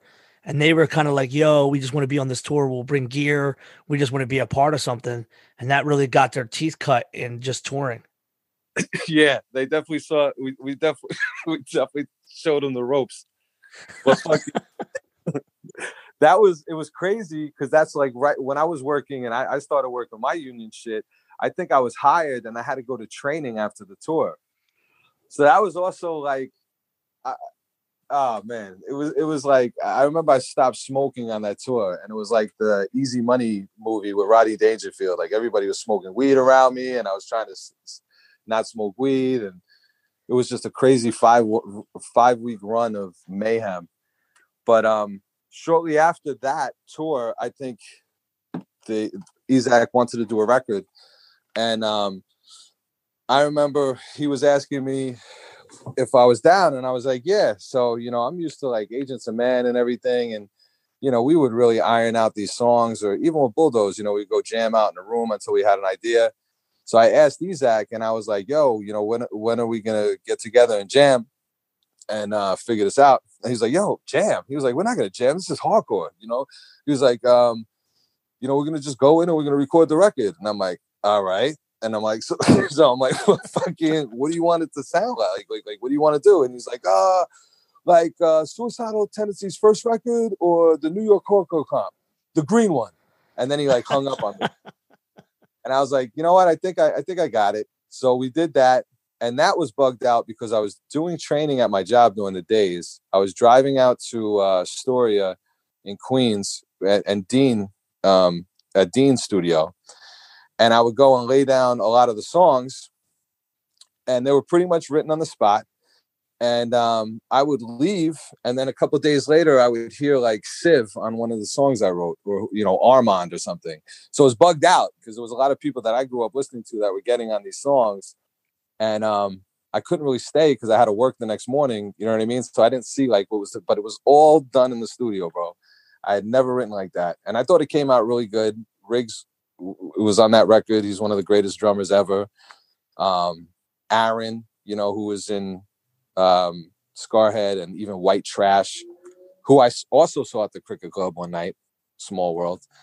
But he wrote a couple songs. Like there was a bunch of writers on that record, but I wrote like 5 or 6 songs and I played on the majority of them, like the rhythm parts. That was which record was that? The Drugs, Music, Sex. Yes, Drugs, Music, Sex. Because there was Drugs, Money, Sex, and then he did Drugs, Music, Sex. And I remember he came through Philly and Isaac had this entire line about Riggs. There was only one drummer in hardcore that we could get. He was the one who did too much cocaine. He got kicked out of Hatebreed. He got kicked out of Madball. Here he is. And we were like, oh, my fucking God. And you're like, he says that every single night. He says that. Yeah. I mean, Scarhead was by far one of the funnest, or is one of the funnest bands that I was ever a part of. You know what I mean? Very, focused around having a good time. You know what I mean? I would honestly say that's what Scarhead's about. And Isaac's fucking great. Dude, what's funny is like you guys would be up there smoking or just chilling and hanging out, and he was super serious about like folding the merch. Like, I gotta keep this shit counted. These motherfuckers, you can't trust these motherfuckers anywhere. I gotta do this shit by myself. You're like, Isaac's one of the most random people with what he's gonna ask you to do. It'll be something super crazy. And I was on house arrest, so I couldn't get to the show until after. Like I had to, wasn't allowed to leave the house till 4. I got a text by Greg Daly, the dreadlock dude who works with This Is Hardcore. It's like my boy. And I'm like, how's the show? He said, Isaac showed up in a fur hoodie with no sleeves. Sounds about right. Oh, it's fucking great. That's the another thing that in the interim, as we're talking about you shifting into Scarhead, as early as 2000, there was a Bulldoze show or two right before Agents started playing. And then there was more Bulldoze shows in like 04, 05 in that time frame. And then you guys would even play even later on, like the time we're talking about now. So you still had a connection with Kevin, and he was actually out now and he was playing some shows. Yeah. So they did, we did a couple shows. I think we did Puerto Rican Mike's benefit at Chrome. And that was like a really good show. Hatebreed played it. I forgot who else played. Maybe Vietnam. There was just like everybody. Scarhead probably like a big benefit for Puerto Rican Mike. So we did that. We did a couple shows, and then while we were doing Agents, I think towards the end we got Rosario again was playing drums because we did a separate tour, and Chris at the time was not doing Agents, and then Chris wound up getting together a different lineup to do Bulldoze. And the one tour, like the last tour that Agents did in Europe, which was like a DIY tour in Europe, it wasn't like what's no it called? MAD or any of them guys. Yeah, MAD did our other tours, but this was done like pretty much by ourselves. And we got Jay Holland, that's my boy, to drive, and Bulldoze was out doing a run too, so we played a couple shows out in Europe with them. And even one of the last shows, I think we all got up on stage, and the original lineup wound up playing.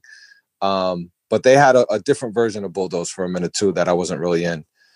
But I was still hanging out. Like they did a stillborn. They also did a stillborn run, stillborn fest run with Bulldoze, and I came out and roadied for that. Even though I wasn't playing guitar. How was that? Just fun to be out there with the boys, but not having to be on stage.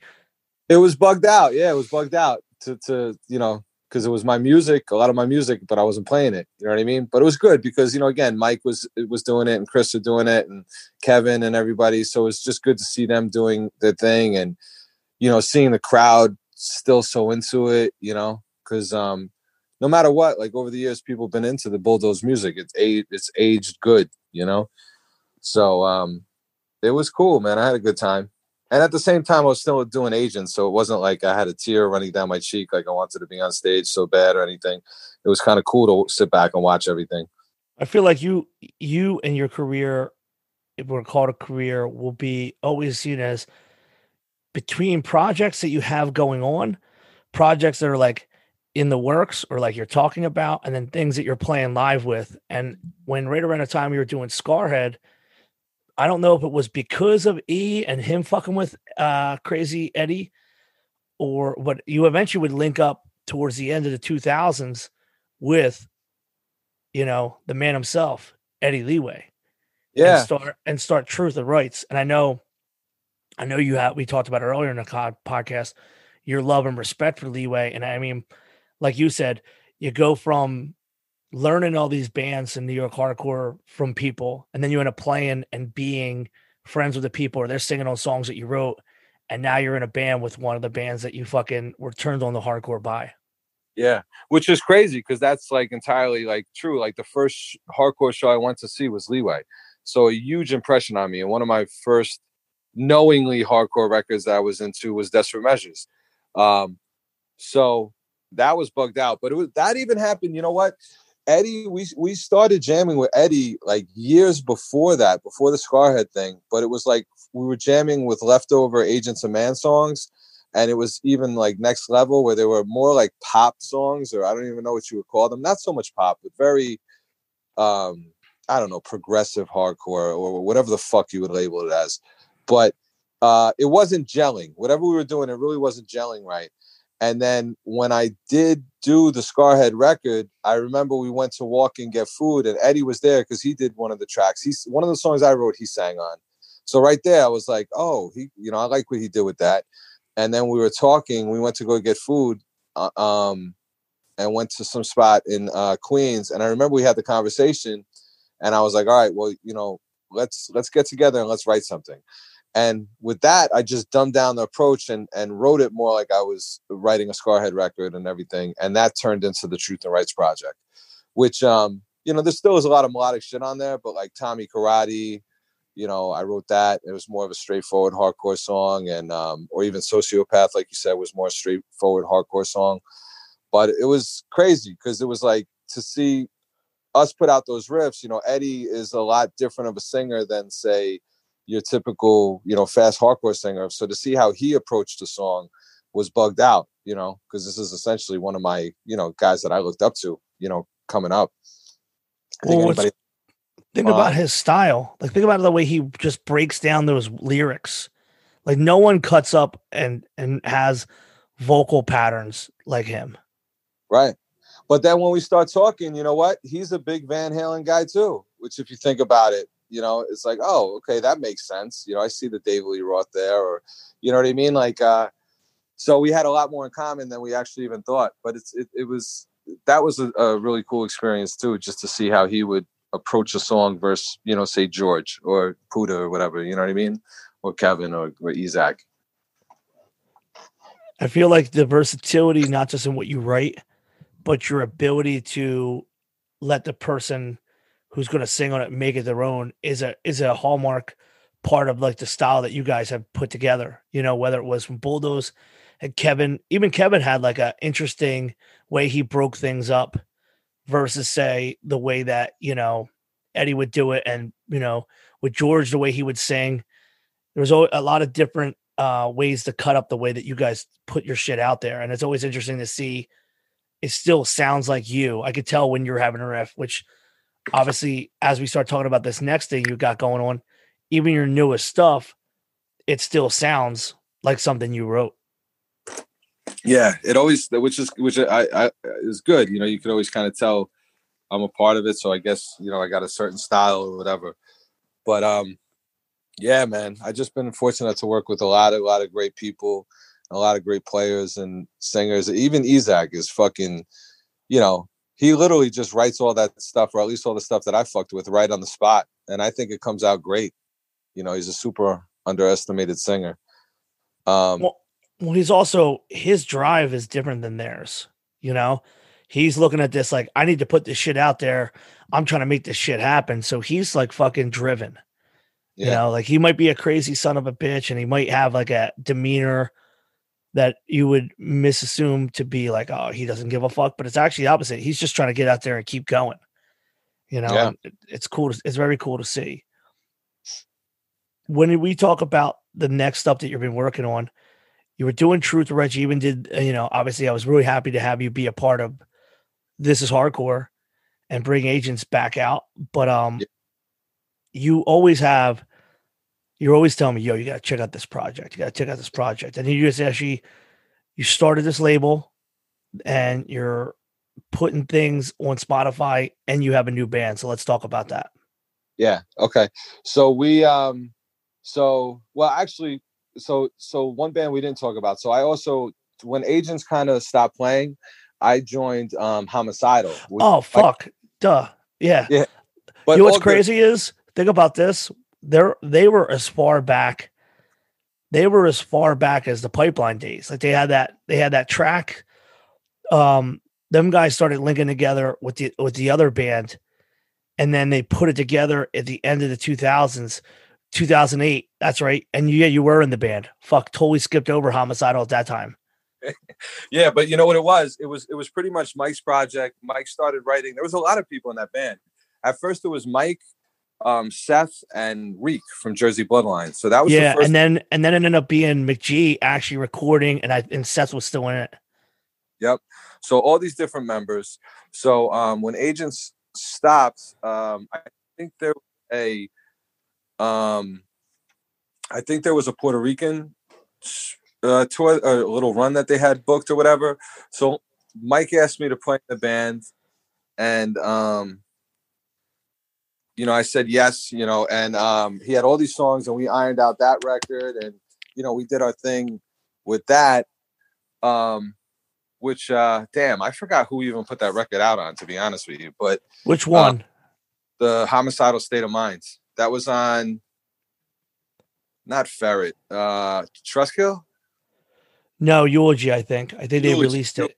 Yeah, I think so there was a EP, as I was saying before, that was just like a hardcore band. And one of the features was like these crazy crank phone calls that your friend did.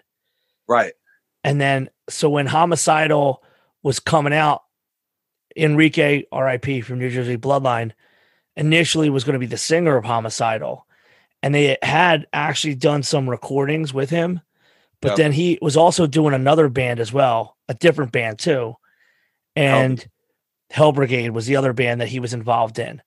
And then they brought McGee, our boy, back to be the vocalist for Homicidal. And if you listen to the tracks, I truly believe that, especially, and it always pissed me off because in 2008, late 2007, early 2008, that was probably the purest back to the original style of like what, I don't even like using the term, but it's easiest, is the beatdown leg of hardcore.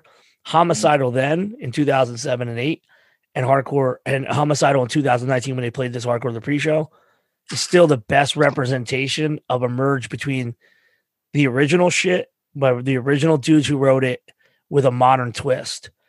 And I remember hearing the first track, Unbreakable, was the first thing I heard, and I was fucking blown away by it. And I remember that you guys came down to Allentown, Pennsylvania, and played a show for Chris Mushmouth in the basement. And the same night, Life of Agony was upstairs. There was more people going fucking nuts for Mushmouth in the basement than there was for Life of Agony. Yeah, and I remember seeing you guys and just being like, this is fuck, like, because it was everything. It was all the chaos, all the fucking excitement, but it was a brand new fucking band. I mean, you even had Stickman, like you had all the old guys out there in the pit with a brand new band, and it was fucking absolutely awesome to see. Yeah, and that was me, Mike Heinzer from One for One, McPhee, Mike, the Bull, and Dimmy, who was also little Dimmy. Yeah, and he's been in every fucking band in New York hardcore ever too. Yeah, that's my guy. I mean, that we jam all the time. Even when I wrote the Scarhead songs, like me and Dimmy got together to jam before that, because I was like, I had to write with some drummer before I went in the studio. So that's always been my guy, man, even to this day. But Dimmy was also doing Eddie Leeway at the time too. Before he became doing full Leeway NYC, he was doing Eddie Leeway at that time. Like literally within the same year that Homicidal was playing, he was starting to fuck with Eddie. And then when Eddie did, it was a couple years later, he actually was playing.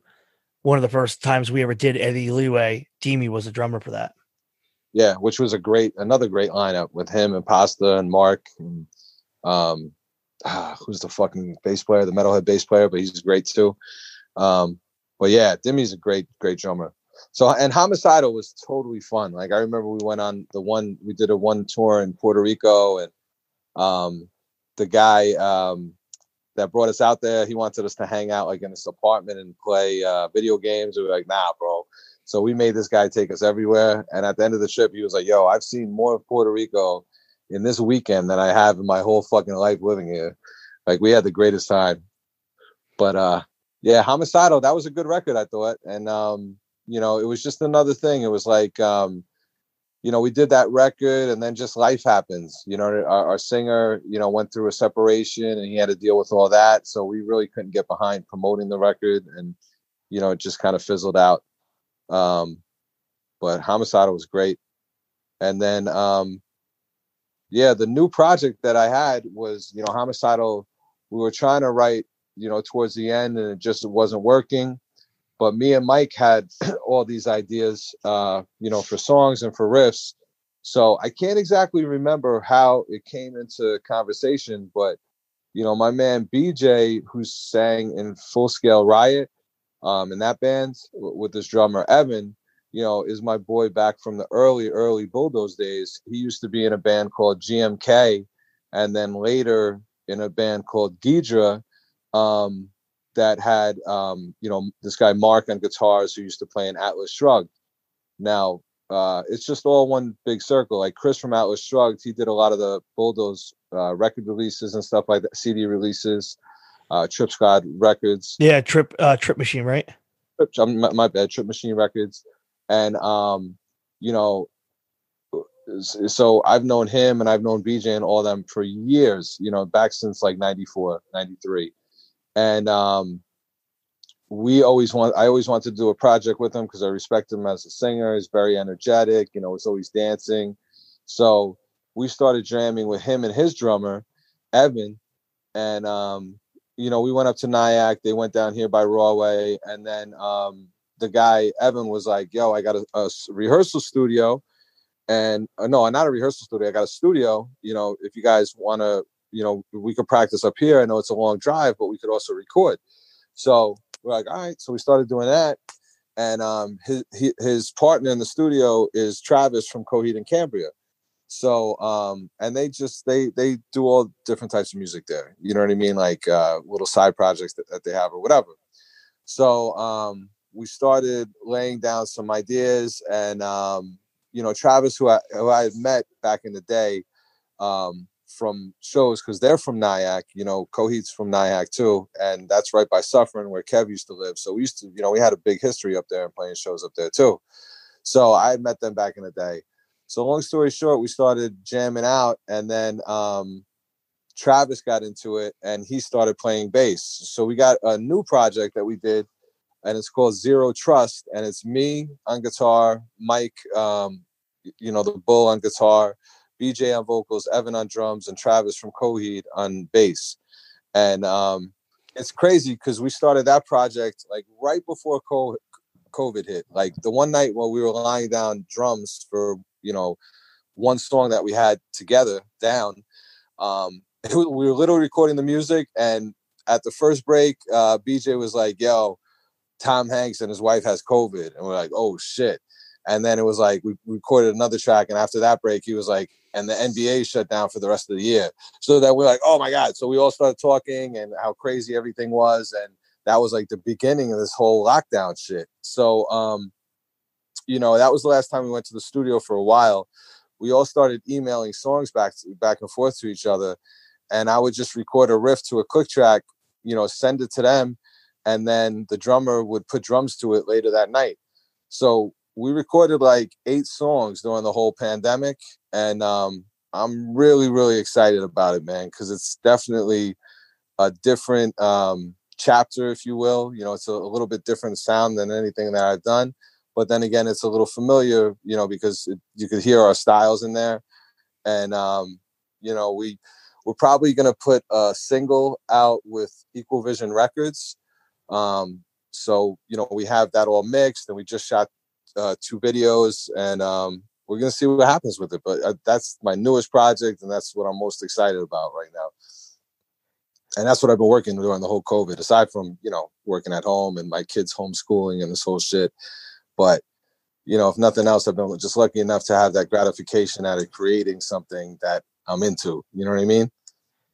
Well, I feel as if you spent so much time constantly, like there's not been much of a break in anything you've done. And I mean, now we're talking about almost 30 years of playing shows and 30 years of writing music with people and jamming with people. And so I'm amazed and just excited for you once again that you're trying to push yourself. The direction, again, for those who will check it out, there's no way you're not going to tell Mike and Zach had their hand in it, but it definitely is an elevated beyond just a hardcore sound. And I definitely think that people are going to appreciate it.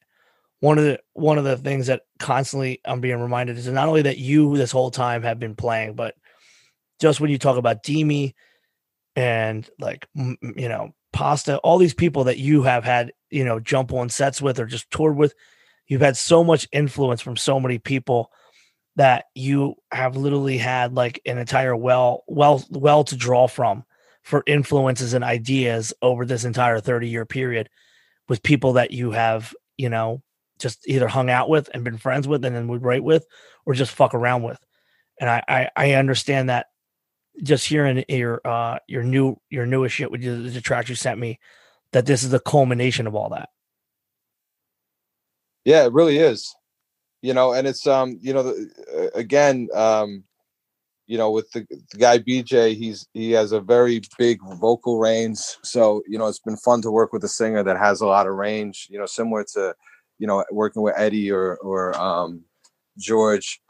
And, we're still writing. We're still writing songs as you speak, but we got 8 in the bag. So I'm really excited about it. Excited to see what happens with it. And I did that. And also during the pandemic, I did a new Scarhead EP. So Isaac just signed, he's doing putting out an EP with Force 5 Records. And we all flew out to Milwaukee to record this record with Force 5 Records. And it was the same type style. Like I remember the guy, the owner of the record company was like, yeah, because he was going to have this bass player play on the project.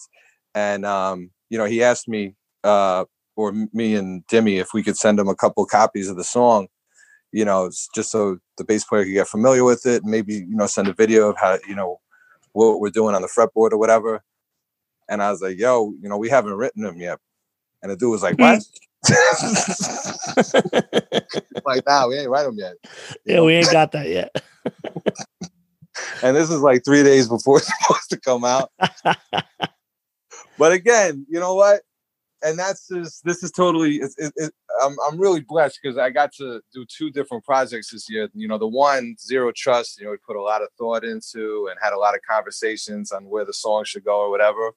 So the other was Scarhead, where we hardly put any thought into it and just threw it down. Of course, we vetoed whatever we thought was whack or whatever. It wasn't like we recorded anything, but, it was a very organic approach. And sometimes if you think about it too much, you ruin it. and so it was cool. But it was definitely a lot of fun, just to even get out of the house during the pandemic. I hadn't seen, I'd pretty much been quarantined from a lot of people. So it was cool to go out with these guys to Milwaukee to play. And, big shout out to your boys who you put me up on. And usually, to everybody that doesn't know, Joe Hardcore, me and him are old friends. And he's always sending me some kind of fucking band or whatever, because he always, obviously he's got his ear to the street like no one other.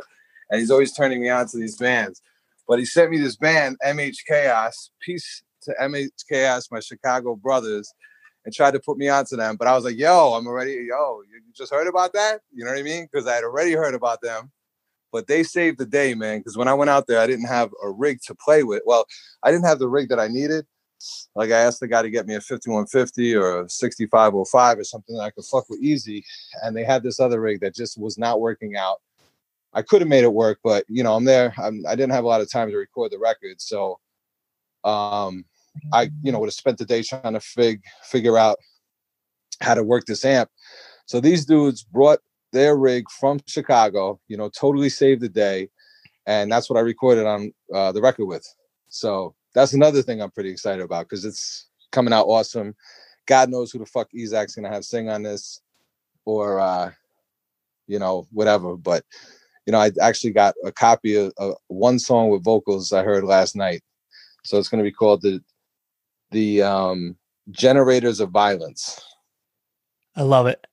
I love it. It's so fucking good. Now let me just twist your head on this one for a minute.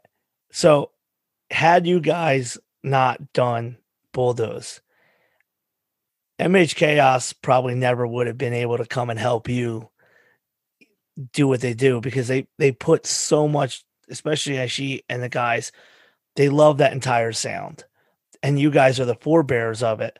So that band has just like such an insane respect and excitement for the entire scene that it doesn't shock me at all that they would drive out and just save the day, because to them, they're like, this is the fucking coolest thing that we get to now. Just like you said, like, you get to know the people that, in these bands. You're now recycling that, the thing that Kevin would introduce you to people. Now they're getting introduced to their heroes. And I think that's a huge part of hardcore that kind of gets lost, is that, like, no matter what stage you're at, whether you're going to your first shows playing and going in the early 90s, or your first shows and playing where just a couple of years ago, we're all in the same thing. And that kind of gets lost. And you being in so many bands and playing for so long have never lost step with that. Like, you're always a guy who will just come down with something like, I think I'm about coming down for the show. And it's always great to have you, whether you came down to the church shows and stuff. Like, you never broke your connection with hardcore.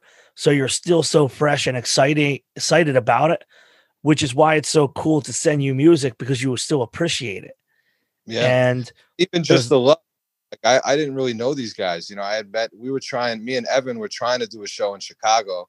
So we had communication there. And from there, I got friends on social media. But, for them to look out like that is just crazy. And I mean, that's such a big part of the hardcore thing. You know what I mean? Which goes back to our friendship, and how we would show each other love, whether it was in Philly or Jersey or wherever it is.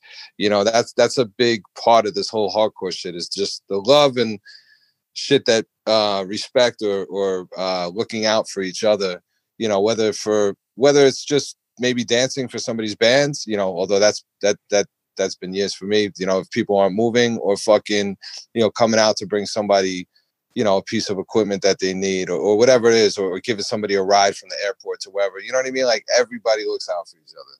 So it's good to see that is still in today's generation. And then, they're an amazing band. You know what I mean? Dude, it's incredible that they're at the beginning of the stage of this. And I find that sometimes in hardcore, people have always looked at some of the harder bands. And this goes back to you guys, is like, there's not a dark cloud, and but there is like a limitation factor. Oh, well, that's just as hard. There's not, it's like, it still has substance. And there's people that have always eschewed it and pushed away from it. And yet at the same time, is some of the people in this entire culture are still the most real hardcore people I've ever met, regardless if they played in Bulldoze and whatever band they've been in and what their band sounds like or the name of the record. My mother, when I got arrested, my mom went through, I had literally a written down in a book, every name and every telephone number. I didn't even have a cell phone. And I'm in county prison, and I finally get my phone call, and she's like, I got great news. And I'm like, all right, did you get the lawyer? She's like, Ezak's going to do a benefit show. That was the first thing she said to me. I said, what the fuck are you talking about? She said, I went through I called everybody, and I called Ezak, and he answered. I said, my son Joe Hardcore's in jail. And he said, well, I'll do a benefit show for you.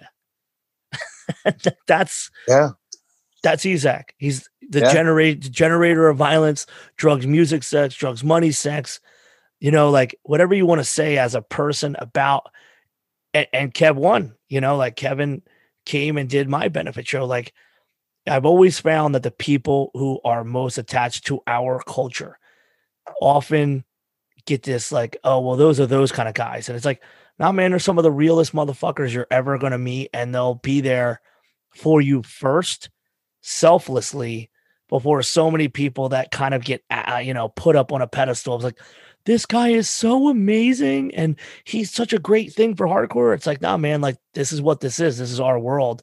And so I'm just proud and happy that MEH Chaos, not only did we get to help them, but they really stepped up and they're following in the line with everything that we kind of came from, Yeah, exactly. Because it was seriously saved the day. Like I was like bugging out, and I didn't really think of them. It took me a minute to think of them. You know what I mean? Because they're not my people, my close peoples, or weren't, at least at the time. But I was like, you know what? Let me call them and see what's up, and we could, drive out there, or whatever.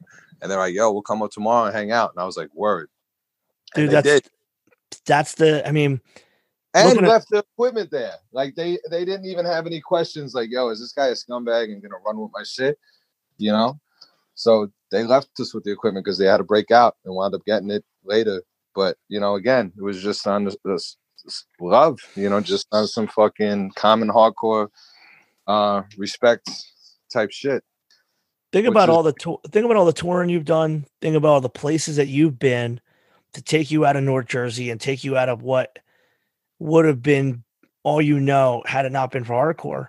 And these are the common values that we all share. And touring as much as you had and been exposed to so many different people, it's such a weird world where we're the ones that will always jump up and stand for each other. Like it's not a thought, like versus 1,000 other music scenes where that would just be like, I can't fucking help you out. What happens in my gear? Some very selfless moments in hardcore that completely endear us to it forever, because it's not just, it's more than just a music. It's a complete culture, and it's a complete group of humans that are trying to see everybody move forward and push forward, Yep. The amount of houses I stayed at, people that fed me or made sure I could shower or whatever it was, that I probably met that day, but maybe they knew you or whoever, and there was a common link. And it's crazy how people just look out for each other, which is one, aside from the music and everything else, it's just one of the things I really, really love. And I would see a lot more of it when I toured. It was touring heavy, but, again, that in this gruesome 2020 year. One of the things I'd like to ask you. They even came out of the pandemic. You know what I mean? Oh, yeah. No fucks given. No fucks given. Fucking no masks. They wash their hands or whatever, but they came out. They even had that excuse to throw in there. Nothing. So. What I was going to ask you is, after doing all this, talking about your entire timeline, now that you look at it, do you feel like you still had room for new influences as you were continuing to push yourself musically? Yeah, definitely. Always. And what do you as a musician, because I'm not a musician, how would you say the trajectory of what you started off with versus what you started immersing yourself in? How did you keep fresh ideas in your head through this whole time? That I don't know, but whatever inspires me. And then just playing with different people inspires me. But for example, a band like MEH Chaos will inspire me to write some hard shit. You know what I mean? Because I'm like, look at where these kids are taking it. or I don't know. I guess it's just music, man. At the end of the day, I love music. It's not even just hardcore. You know, I could listen to some R&B that might inspire me to write a hardcore song. It's just, I guess, or maybe I know I could do it, and I know that's my lane. You know what I mean? Like, that feels so good to do a Scarhead record that I don't really have to think about. You know what I mean? But well, I definitely think the multiple, like your influences go far beyond I only listen to the first X amount of records and I don't listen to anything. You've always been someone that would go ahead and would specifically check out bands, and you always, you're a metalhead through and through, regardless. So there was always a metallic influence. yeah. So there's a lot that I see that would influence you to continue, but I didn't know if there was like, oh, at this period I started only listening to this, or there was methods or things that you did to kind of keep your influences fresh. Nah, with that, I don't. When I'm writing something, I really don't listen to it. Like, even with this new stuff with Zero Trust, and we're writing so much, I'm more influenced off of other people in the band's ideas. Like, for example, the guy Travis, Mike, I've been influenced with, for a long time. So it's working with him. It's always, okay, you got that riff, I got another riff to put with it. But even with somebody like working with somebody like Travis from Coheed and Cambria, who is, I guess, from the same school, but at the same time, a totally different school. But working with him and seeing how he approaches a song, it's just like, it's like, oh, okay, I could run with that, or I could put something to that, or the same thing like we're working with Eddie Leeway. It's just to see how different people approach songs, and I guess that influences me more than a band's per se. You know what I mean?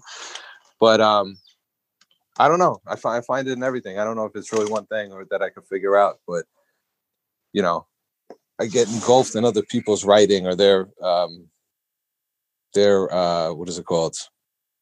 How they write or the ideas that they have will spark, get me motivated to write.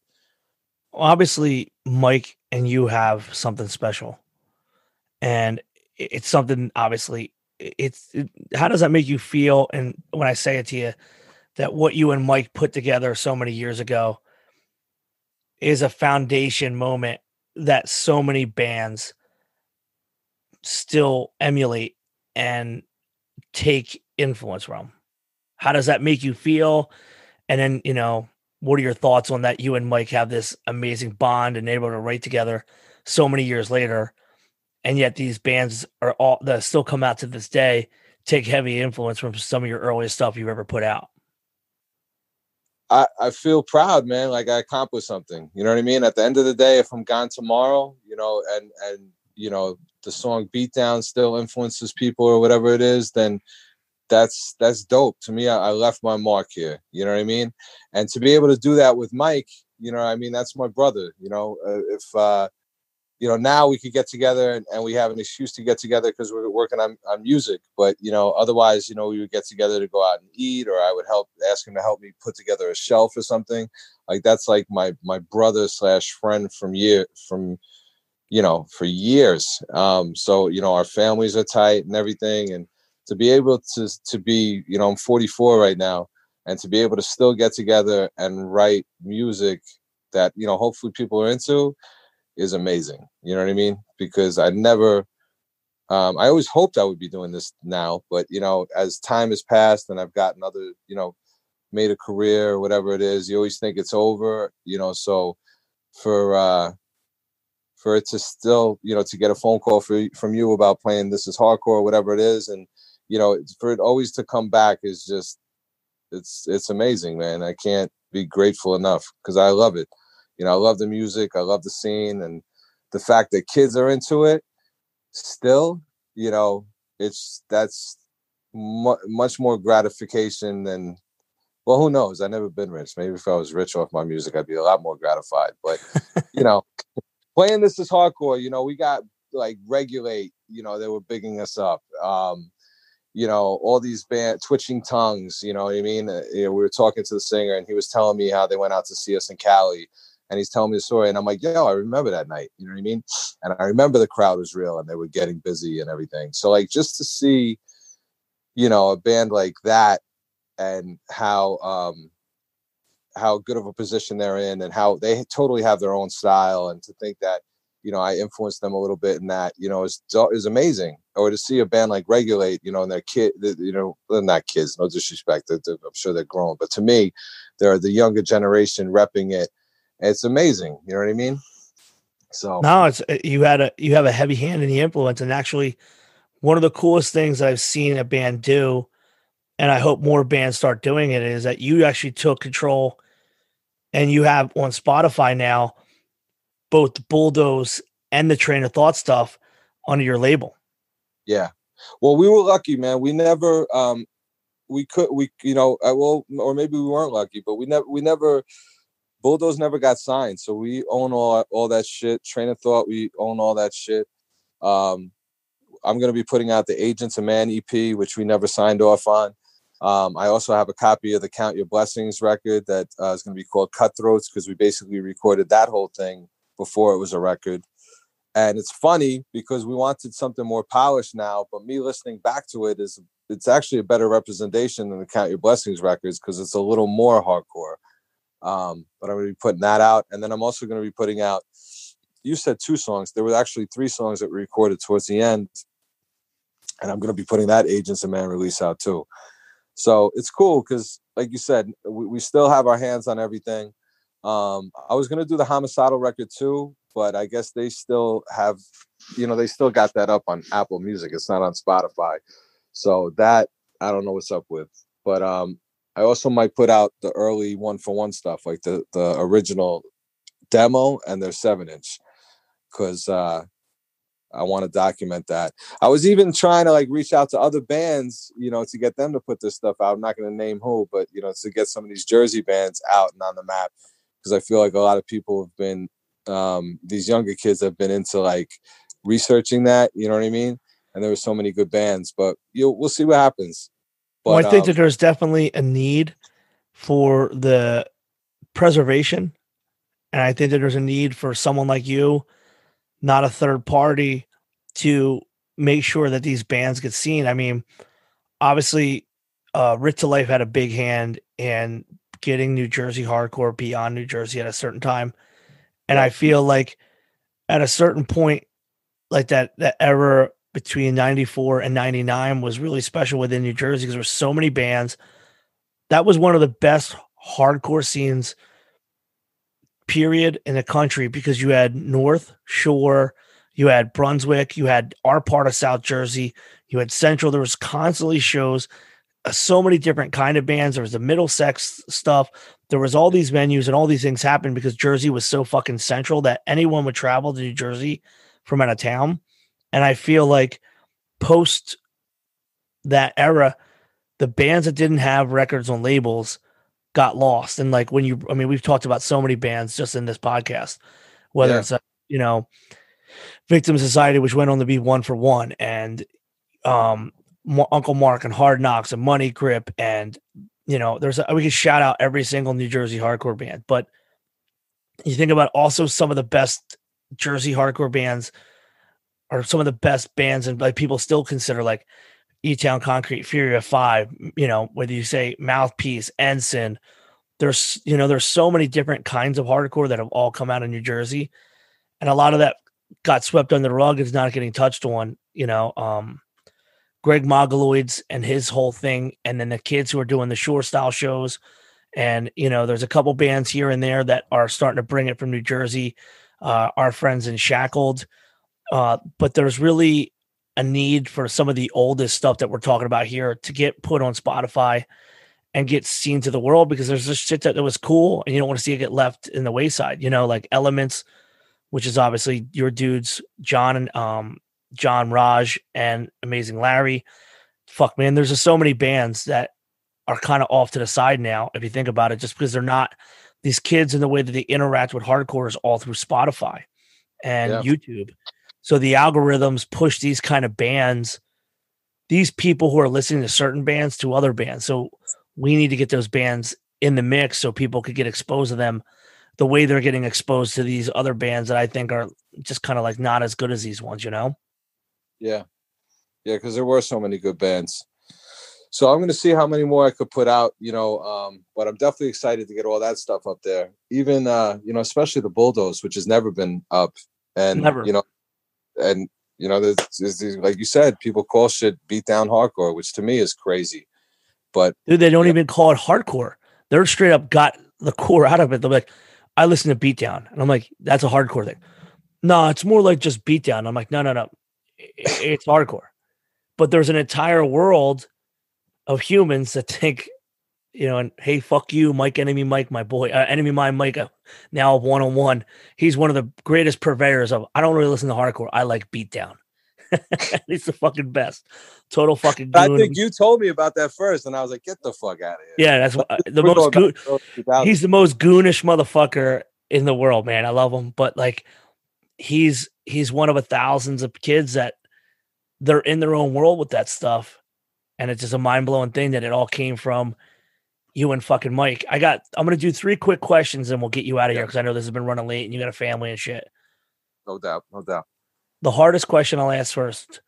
What was your biggest regret or chance that you didn't take in this entire music career of yours?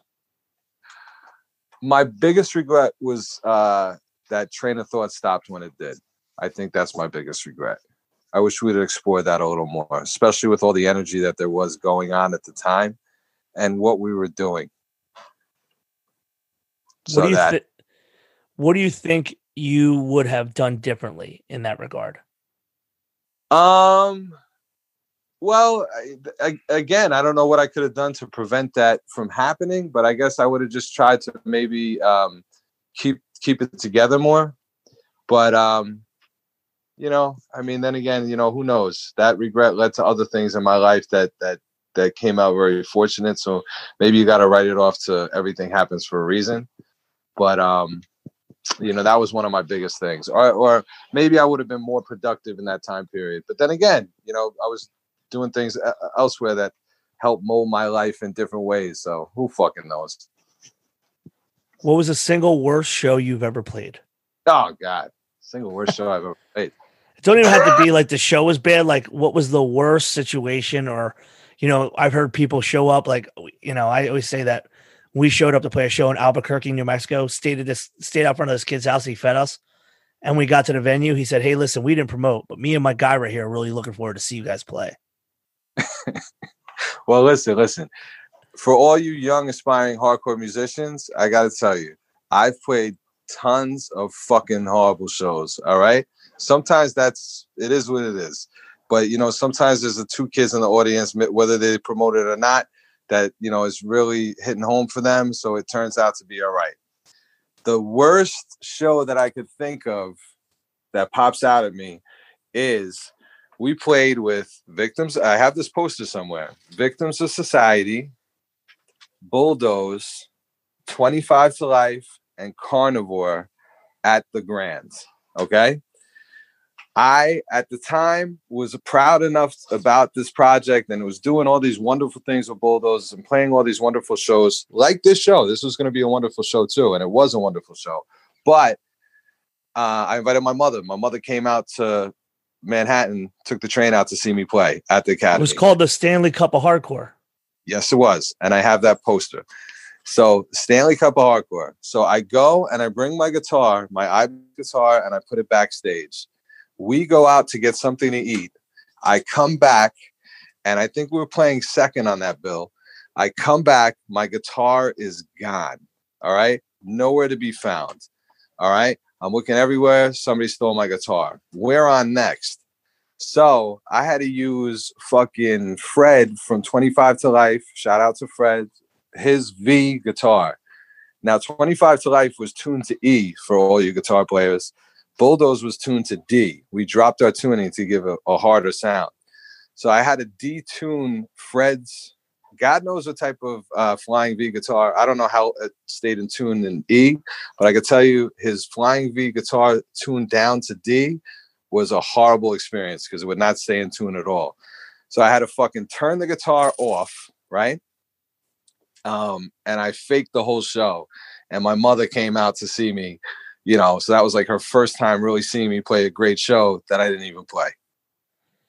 And Steele, rest in peace, was helping me look for my guitar before we went on the stage, right? And I'm into Typo Negative and all that, but I was so pissed because that was all I had back then, and I didn't have a lot of money, that somebody vicked my guitar. That you know, I was like, whatever. I wasn't, you know, like telling Pete Steele how great he was and how much of an influence or whatever. But when I got off of the stage, he had managed to find my guitar. His fucking peoples took my guitar and put it with their equipment, and my guitar was backstage in the backstage area. What a stand-up dude. This show was Carnivore, Sheer Terror, Marauder, 25 to Life, Bulldoze, Victim of Society, and Social Disorder at the Grand. April 23rd, 1994. Yep. Great show. But one of the worst experiences for me because I didn't actually play it. Damn. Now, last one. You have now had the fortunate ability to have played in a band with Ezak, Kev One, Eddie Sutton, and is there someone else in New York hardcore or hardcore in general, or just metal in general, that you'd like to see someone sing on music of yours? Not in hardcore, but anyone. Dave Lee Roth, bro. Diamond Dave Lee Roth. At Holy that, shit. I would hang up my hat. If I could ever get Dave Lee Roth to play on a track with me, then I'm going to retire. Whew. We'll have to get some cocaine to get him going. We got to fucking get something going for him. Scarhead. Well, maybe Scarhead. We can make it happen. Dude, get the David Lee Roth Scarhead track would be the fucking craziest thing of all time. Listen, that being said, the new EP, Generators of Violence, is still not finished. It might happen. Look at how much shit happened in 2020. You never know. I'm going to text Ezak and say this is what Zach really wants to see happen. Ezak, yeah, and everybody listening to this, if you at all have any connections with Diamond Dave Lee Roth, please try to build that bridge. Hey, Zach, man, that's just literally the best way that we could have gone out with this one. I know we talked about doing this, and I'm just so excited that we got to talk about every aspect of what you had going on. And we're going to be pushing your stuff. Zero Trust is a new stuff. Everybody listening, you got to check out Train of Thought on Spotify. Check out Bulldoze on Spotify. I am saying this, and Zach will make it happen, but the Train of Thought merch is going to be coming. I want to see some Train of Thought merch out there in the world because I love that fucking band so much. Absolutely. Thank you for being a part of this. Shout out some social medias or a way people can reach out to you. And it was just a blessing. We've been friends a really long time. I've always been a fan and just telling people like, dude, you really don't know how talented this human is, or just how much you love hardcore, and to the point where you just would come down with Maximum Penalty or come down with different bands just to hang in Philly and be a part of the fest, or bring your wife down. You've always been one of the most affable people, even though in your own fucking hardcore rate, you could have really been like, fuck you, I'm too cool for all this. And you've never been too cool. And I'm so glad that we got your story out there for everybody. So thank you. Hey, thank you so much, Joe. And you know how proud of you and how much I look up to everything that you have done for the scene. So as soon as this shit lightens up, I will see you down in fucking Philly. And then peace to all my Phillies people. And I'm going to stop at Tony Luke's on the way back to make sure they don't go under. Unless they did. Nah, they're staying good. Give us websites or social media people should check you out at. You can check me out at Zach Thorne 11 on IG, or on social media. All my bands are up there. If you want to hit me up on Facebook. Otherwise, Agents of Man is coming out. Ruins Records, Train of Thought, Bulldoze, Elements, DEC. Check all that out. It's all available on all the streaming platforms. And peace to all my hardcore brothers and sisters around the world. Again, Joe, thank you for letting me do this. Dude, thank you so much. Have a great holiday. And good luck with all the projects, brother. No doubt. Love you, brother. Peace. Be good. Man, that was a lot of fun. I hope you enjoyed it. Zach Thorne is an incredible dude. His story's great. And the conversation we had is something that I really hope that you guys got a kick out of. Go check him out. His internet stuff is all on our website, TIHCpodcast.com. Check out Zero Trust. We're even going to link the video that they made for this with some footage from Sonny Singh and Hey 56. Like I said earlier, like, share, comment, do all the things. On top of it, share our stuff. When you see us posting about it, repost. Help us get out there to the world. Next week's guest, Jamie Bissonette. He is one of the most well-known chefs, restaurateurs in the Boston area. He comes from New England hardcore. His story is fucking fantastic, and it was a blast to finally have him. I've mentioned him on a couple different episodes, and it's finally going to air. Can't wait to have him. Once again, TIHCpodcast.com. I'm going to keep this one short. Thank you. Fuck 2021 being the immediate change. It's going to take us a while to get there, but you got to have hope. You got to keep pushing forward. Don't just give up just because of some crazy shit going on. It's going to take a lot to change, but I know we will.